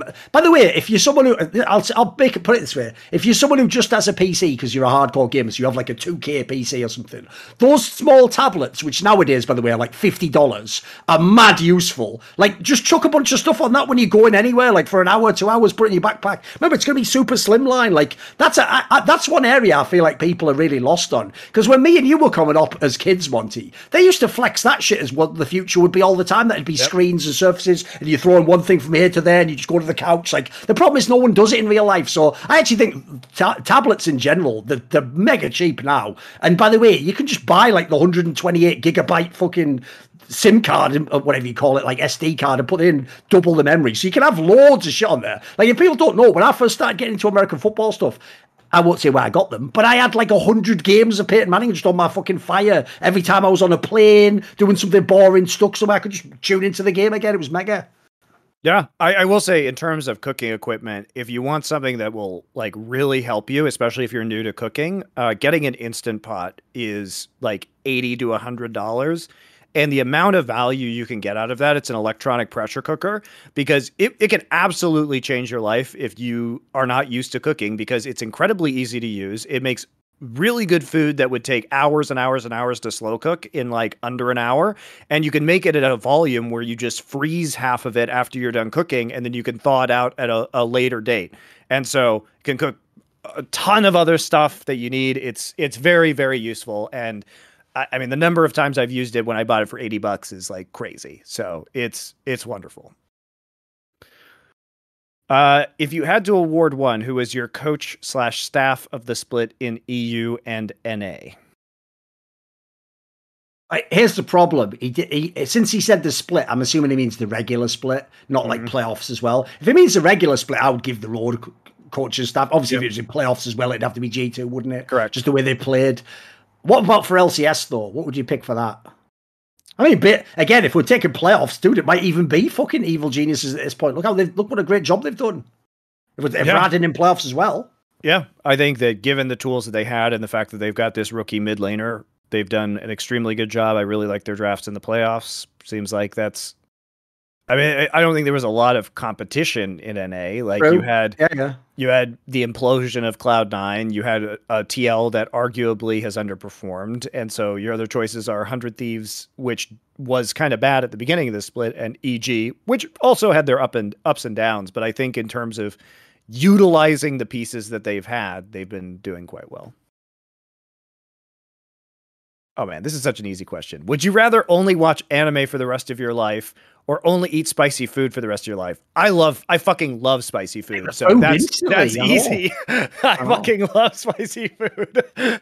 I wish all my food was spicy already. Yeah, that's my problem. I have the opposite problem, where if anything, I think for too many years, I actually ate way too much. Everything had sauce or a spice or something. Like, if people don't know, as I've told people, even when I say I eat Korean barbecue, you don't eat Korean barbecue. I do. I take two of those sometimes things myself, personally. That's just me. That's one thing for everyone at the whole table. By the way, I learned ages ago, Koreans definitely aren't eating as much samjang as I am. That's why they're not just having like bowels getting fucking wrecked every single meal. So, if anything, I'm going the other way, boys. I'm trying to eat more of a reasonable diet, let my palate actually learn what tastes are again, start to experience flavor. I'm trying to go the other direction. So I love spicy food. I love chili peppers. I love all cuisines that contain chili peppers. In fact, I am on a mission right now I literally bought a bunch of Sichuan chili peppers from a direct, like high quality Sichuan ingredients website. And then I just bought a bunch of and imported, like I got mailed to me a bunch of fucking chili peppers from New Mexico, like dried chilies, so that I can make things more spicy and like make more of these foods from scratch. So I for breakfast this morning, before this show, I had a corn tortilla with some roasted chili pepper beans on top of 2 eggs. Okay, so I eat this shit all the time. Joke is, he asked the wrong question. The real question is, do you only ever get to watch anime, or can you only ever eat non-spicy food your whole life? Now, that's fucking Sophie's choice right there. I don't even know. I even think thematically, anime, non-spicy food, same thing to me. Just a bunch of useless shite in it. Yeah, here's what you think about chili. If you say you don't like spicy food, the thing is like you're still in baby's phase where... The thing is, people don't like the fact that the chili pepper burns their mouth. Yes. The point is that if you eat enough spicy food, you don't actually get your mouth burned anymore. And what you taste is the glorious chili pepper, and it tastes delicious, right? And so, it tastes very sweet. That's one of the things that people wouldn't imagine. Yeah. So like, if you get to the point where you just don't, it's like not spicy to you anymore, or it's like a pleasant spicy. And also that releases, by the way, the very act of eating spicy food, like releases pleasant basically pleasant like dopamine in your brain. You actually get to taste the depth of flavor, and it just dimensionalizes dishes. So nobody likes their mouth being on fire. It's just if you eat enough of it, your mouth stops being on fire. Next, what are your thoughts on allowing coaches to be in the call with players during a match as a sort of shot caller / macro game IGL? Oh my God, this one again. Do you think they could compete with the East if coaches were more directly involved in this?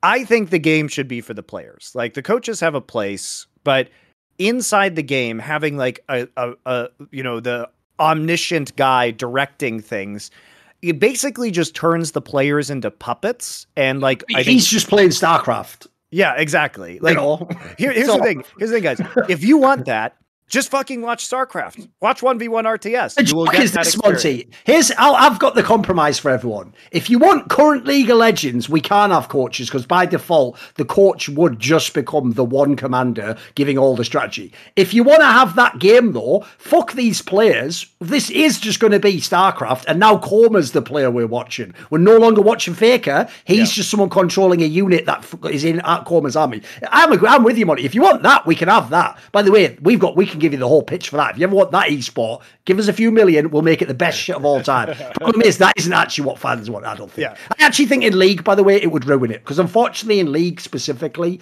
I think the fact that a game is one entity and someone could see the whole thing coming out, I think between the best coaches, I think it would make it like sort of too much of a stalemate type game, you know? I think it'd be too obvious how people would play. I think one of the things that I find cool is that when you get a totally unique game scenario, I don't know how these players are going to react. They've never been in this situation before. And there was nobody can help them. They've got to figure it out on the fly. It's one of the things I always found so impressive about Koreans during the period of dominance in League of Legends is that some of those teams, like the SKT teams, they looked almost as though their coach was bloody talking while they were doing those comebacks. They were doing everything perfectly. The timing was right. When they caught people, like knowing not to fight early, they did look like essentially that's how you know someone did a good job, is when it looks like the fucking coach is involved. Problem is, I think it would ruin the game, mate. I don't think it's like CS or the NFL where you can let someone like come in for a second and then come out. Like you can't really do it in League. Yeah, plus like it would ruin a lot of the really cool shit that we've seen, like how good G2 was in these very creative scenarios, and it would take some of the luster off of the players. And at least in CS:GO, you always have the coach in between the rounds anyway to be able to like alter strategies and like call the play or whatever. But it's just like in the NFL, when the play is being run, it's up to the player's decision making in the moment, right? So I'm not a huge fan of that. And I just feel like this is a take from people who just don't watch 1v1 RTS, where it's like I have that itch scratched as a massive RTS fan by simply watching RTSs, so it just feels like team sports shouldn't be that way.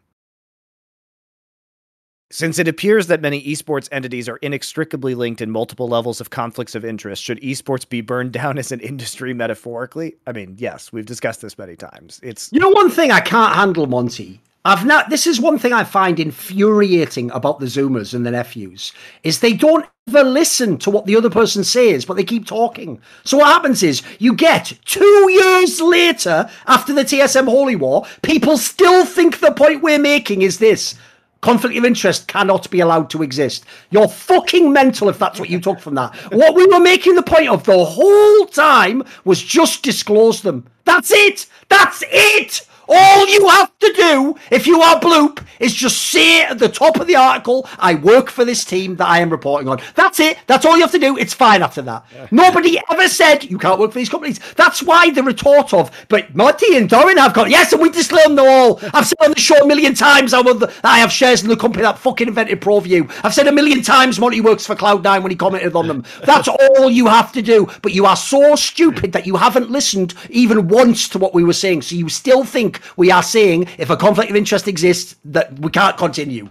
By the way, there will always be conflict of interest. It's actually the way that the fucking industry is structured even. It's like politics. Everyone's fucking fingers are in all the pies. The point is, this is the key detail of all as well, boys. It's not about me and Monty. You need to know that there's a conflict of interest, because when you know that, you can apply that context. So if you read an article by Bloop or working with a team that he works with, you can go, oh, but he works with them, so I'll take a grain of salt that like maybe he wouldn't put like a negative aspect. You can at least value it that way. The problem is when you don't know there's a conflict of interest, but there is one. Because in that scenario, you would assume the opposite, wouldn't you? You would assume, well, Monty doesn't work for Cloud9, so if he's saying that's good, it must be. No, that's the problem. The only problem is in the disclosure. So I hope people can just get that. Whoever's the editor, clip that and just make that 1 minute fucking video and let me just link it every time. We'll even have like bloody conflict of interest like exclamation point in the bloody Twitch chat. Bring this clip up.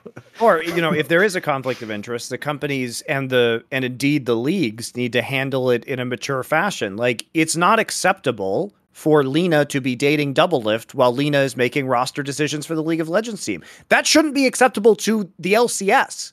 Okay, that she should recuse herself from any League of Legends operations, right?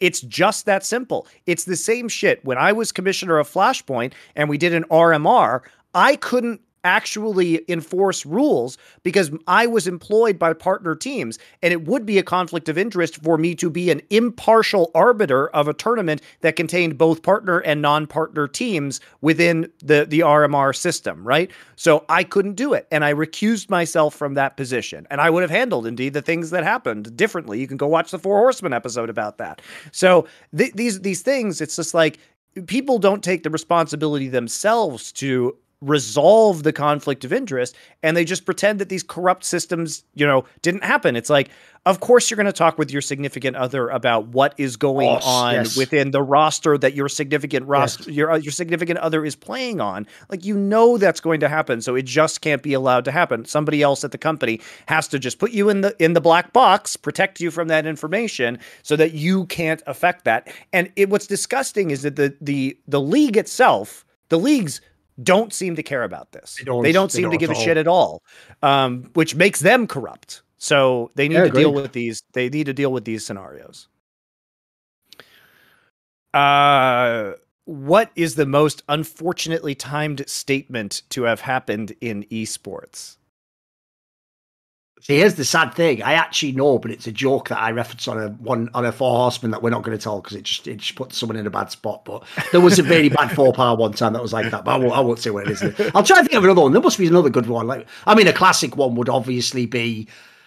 There's going to be a million Reginald and TSM ones that they've said some line and then fucking recently, like the ESL GG for All women's tournaments, after announcing that they were wholly owned by the Saudi Arabian Sovereign Wealth Fund, is like, it set me up as well for so many great moments. Because here's the problem, guys. I'll let you guys in because you're League of Legends people anyway. Basically, it's created a checkmate where I'm allowed to be the most obnoxious arsehole imaginable. But if you actually get upset, I've trapped you and you're actually morally bankrupt. So it's my dream. Because here's the scenario. What I do is I make really offensive jokes about people dying in Yemen from bombs. Because if you get offended, the idea you're offended by my joke, but you actively support the company that is is doing the dropping of the bombs through the people who own them, you're fucked. Like, they're not doing it, but they are owned by the people doing the bombing. That implies you find the joke more offensive than the bombing. So I've actually morally checkmated you. So basically, I have a great joke like that. Since they did the GG for all and they made a hashtag, of course, I use the hashtag every time I talk about the Yemen situation. So I had a great one the other day. I said, actually, ESL, you got to give them credit. They do believe in equality. Their bombs don't discriminate who they tear apart. See, I can do this all day long, boys. You set yourselves up for that. That one's a pretty bad one, I would say, because essentially, like the joke is, you've just made a mega fucking virtue signal flex, and then right afterwards, it'd be harder to find more evil people that you could partner with in business, essentially, right? That's like going, and of course, I'm going to be on the side of the orphans, and now let's welcome the new president of the board, the Joker. Like, what are you doing? Like, you did that, mate. No, made you set it up like that. You fucked it, haven't you? I'm telling you, another good one. Let me think of another one. The riot, $100 million settlement for literally every woman who's ever worked at their company, and then like rolling out the Game Changers tournaments. That was pretty good too. That was. Oh, I've got a good one for you. Here's a brilliant one, Monty, because again, this one actually morally checkmates this guy. How about when the guy who was, I don't know if he still is, but he was the LEC commissioner, said at the end of last year, notice the date there, guys, post-riot lawsuit over harassing women and post them attempting to tamper with and fuck with the lawyers of the people who were suing them for all that. He then implied that my career has been a net negative for esports, right? Essentially, sir, you're implying that here's my question to him. How many games of Teemo make sexual harassment okay? That's the equation I'd like you to solve, sir. You resolve that fucking equation, cunt. Like, how could you even have the gall to say that, mate? At the end of the day, I've done some tweets and I've done a billion pieces of content. Like, it's like this, the scales for me. Yours is, like I say, someone has to really think Teemo was really worth it. I really love this, too, because the way people, formulate things, they're like, oh, well, tweeting is the same as an action. So it's like, if I like or dislike this tweet, it is the same as $100 million in harassment settlement. I'm exactly. Like, okay. You're like, I like this person because of the tweets they make. Therefore, it's okay that they kill people. It's like, no, that's not how it works. But apparently that is how it works to Zoomers. So just love that shit. We'll move on. What is the all-time peak overrated team in CS/LOL? Ooh, for LOL. He means all time, so it has to be the most overrated team ever. Let me think. Who would that be? 2014 TSM probably is way up there. Does anyone really actually care about that team? Isn't that just only TSM fans who bring that one up, though? You know what I mean? Who would it be, though? Let me think. I mean, I'm going to hurt people's feelings. No, I can't do that, actually. Here's the problem. Because it has to really be someone mega overrated. Like, so for example, it can't be like a champion who wasn't actually that good. It has to be someone who like had no business even being considered good ever. Let me think who it could be. Who would that be, though? Let me think. Surely there have to be some like Chinese super teams that were mega overrated in League of Legends. I mean, in theory, like LGD ended up being shit, didn't it? That was supposed to win worlds. If people don't know, it was a super team, except the jungler was fucking garbage. But we'll forget him for the moment. Yeah, they were supposed to win worlds. By the way, that's actually even more egregious how bad they were. Because remember, they even had opposite style elite Korean top laners. They could just swap in and out. Like, that should be like the fucking easiest win of all time, mate. That was like a real 6-man rotation, even. Like, holy shit. So that was a shit the bed one for sure. I'm trying to think, is there any Western team that was ever that ridiculous, though? Because the problem is obviously like a million TSM Fnatic teams were overrated, but did anyone ever really go that far, though? Let me think. Maybe like 2015 Origin or 2015 Fnatic when both those teams made this. Maybe 2015 Fnatic, because let's be real, them going undefeated in the regular split, not even in the playoffs, just didn't lose any games. People acted like they were going to win worlds. Yeah, like that's just probably it. Win worlds. Like, and remember, it's not like they were sending bombs that year. They sent fucking SKT, KT, and the Rock Tigers essentially. Like, Korea was mega. That was wild. Because the other thing they did as well, I remember now, is they just like they made it sound like there was like that much between like Fnatic and the Korean teams. They were close compared to Western teams, but yeah, it was ridiculous. I mean, during that match too, it was a 3-0, and like Smeb on the Tigers played reverse matchups Yes. in top lane and smashed Yes. both sides of the It was matchup. hilarious. It was not good. It was not good. It was funny being in Belgium though, because it was very quiet. It was. I can tell you the obvious team for CSGO, and it's going to hurt people's feelings again. It's Cloud9 that won the CSGO major.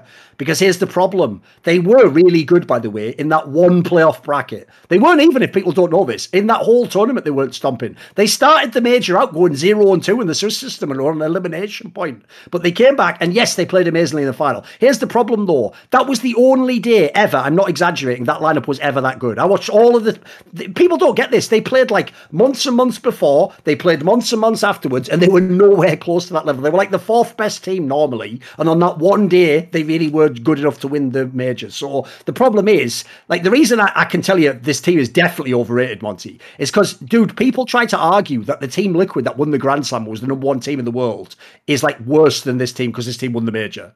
So their argument is winning one tournament once ever makes you better than the team that was the real world #1 for like 4 months. Also, that final was like, a couple rounds away from them losing. They almost lost. So. They were facing elimination point 5 of them in a row, something, or 4 in a row. Yeah, exactly. So yeah, people just took what is, by the way, a brilliant story. It's a great fucking narrative, but they took it and as usual went way too far with it as a premise. If it had been a stomp in the final, I think maybe you could potentially make that argument, but it was so close that it does seem kind of ridiculous. Next is, and final question. For some ungodly reason, Science has cloned Tyler1 4 times. Which current pro teams can this horrific team beat at League, assuming they don't kill each other? So here's the thing. I mean, technically he plays all the roles. So I know, that's what I was saying. He's got the challenger and all the roles. That's actually a good question as a result, though. He does play the roles. So first off, I think Tyler1's a great entertainer. I don't really know how good Tyler1 is because here's the thing, guys. I never, ever, ever, ever, ever, ever, ever, ever, ever, ever watch streams. Okay. Yeah, obviously, it was literally the only thing I watch are professional games. I don't know, like people find this very weird, but I never watch like entertainer streams. I rarely even watch professional player streams because I would always rather spend that time either doing something else or watching VODs of other professional regions in the world. Right. So for me, I don't spend a lot of time doing that. So I honestly have no idea how good Tyler1 is. I can say I would watch the shit out of that purely for my own entertainment. Like if he were to take on Immortals or CLG or what have you, TSM right now, I would watch that 1,000%. That would be incredibly fun for me to watch. But because that doesn't happen and Tyler1 doesn't hold any specific interest to me personally, I don't really know. And I am incredibly ignorant about what is going on Twitch outside of professional esports matches. I literally have no idea ever. I don't know or care about the drama. I don't even know who's popular outside of like XQC. And like, I guess I know Tyler1's like the biggest streamer, but this is a huge like thing that I never touch. It's the same shit as watching TV. I don't watch every TV show. I'm basically just watching the live sports on TV, and I don't know what the latest like soap opera is. I have no clue. I mean, the obvious answer is there wouldn't be anyone, would he? He wouldn't actually be that good. Like, here's the problem you guys have. It's an obvious problem to have. You think that the worst player in the LCS actually sucks at League of Legends. You don't understand. He is fucking rookie compared to you. So what you don't get is, I could take the worst players in, and by the way, I see this in LEC all the time, Monty. Do you know how many times I see someone come in LEC, not be that good, go back down to ERLs and be absolutely the best player at their position and be like a fucking amazing looking player. So the real problem here is they don't realise how enormous the gap would be even between Tyler1 and most of the LCS pros.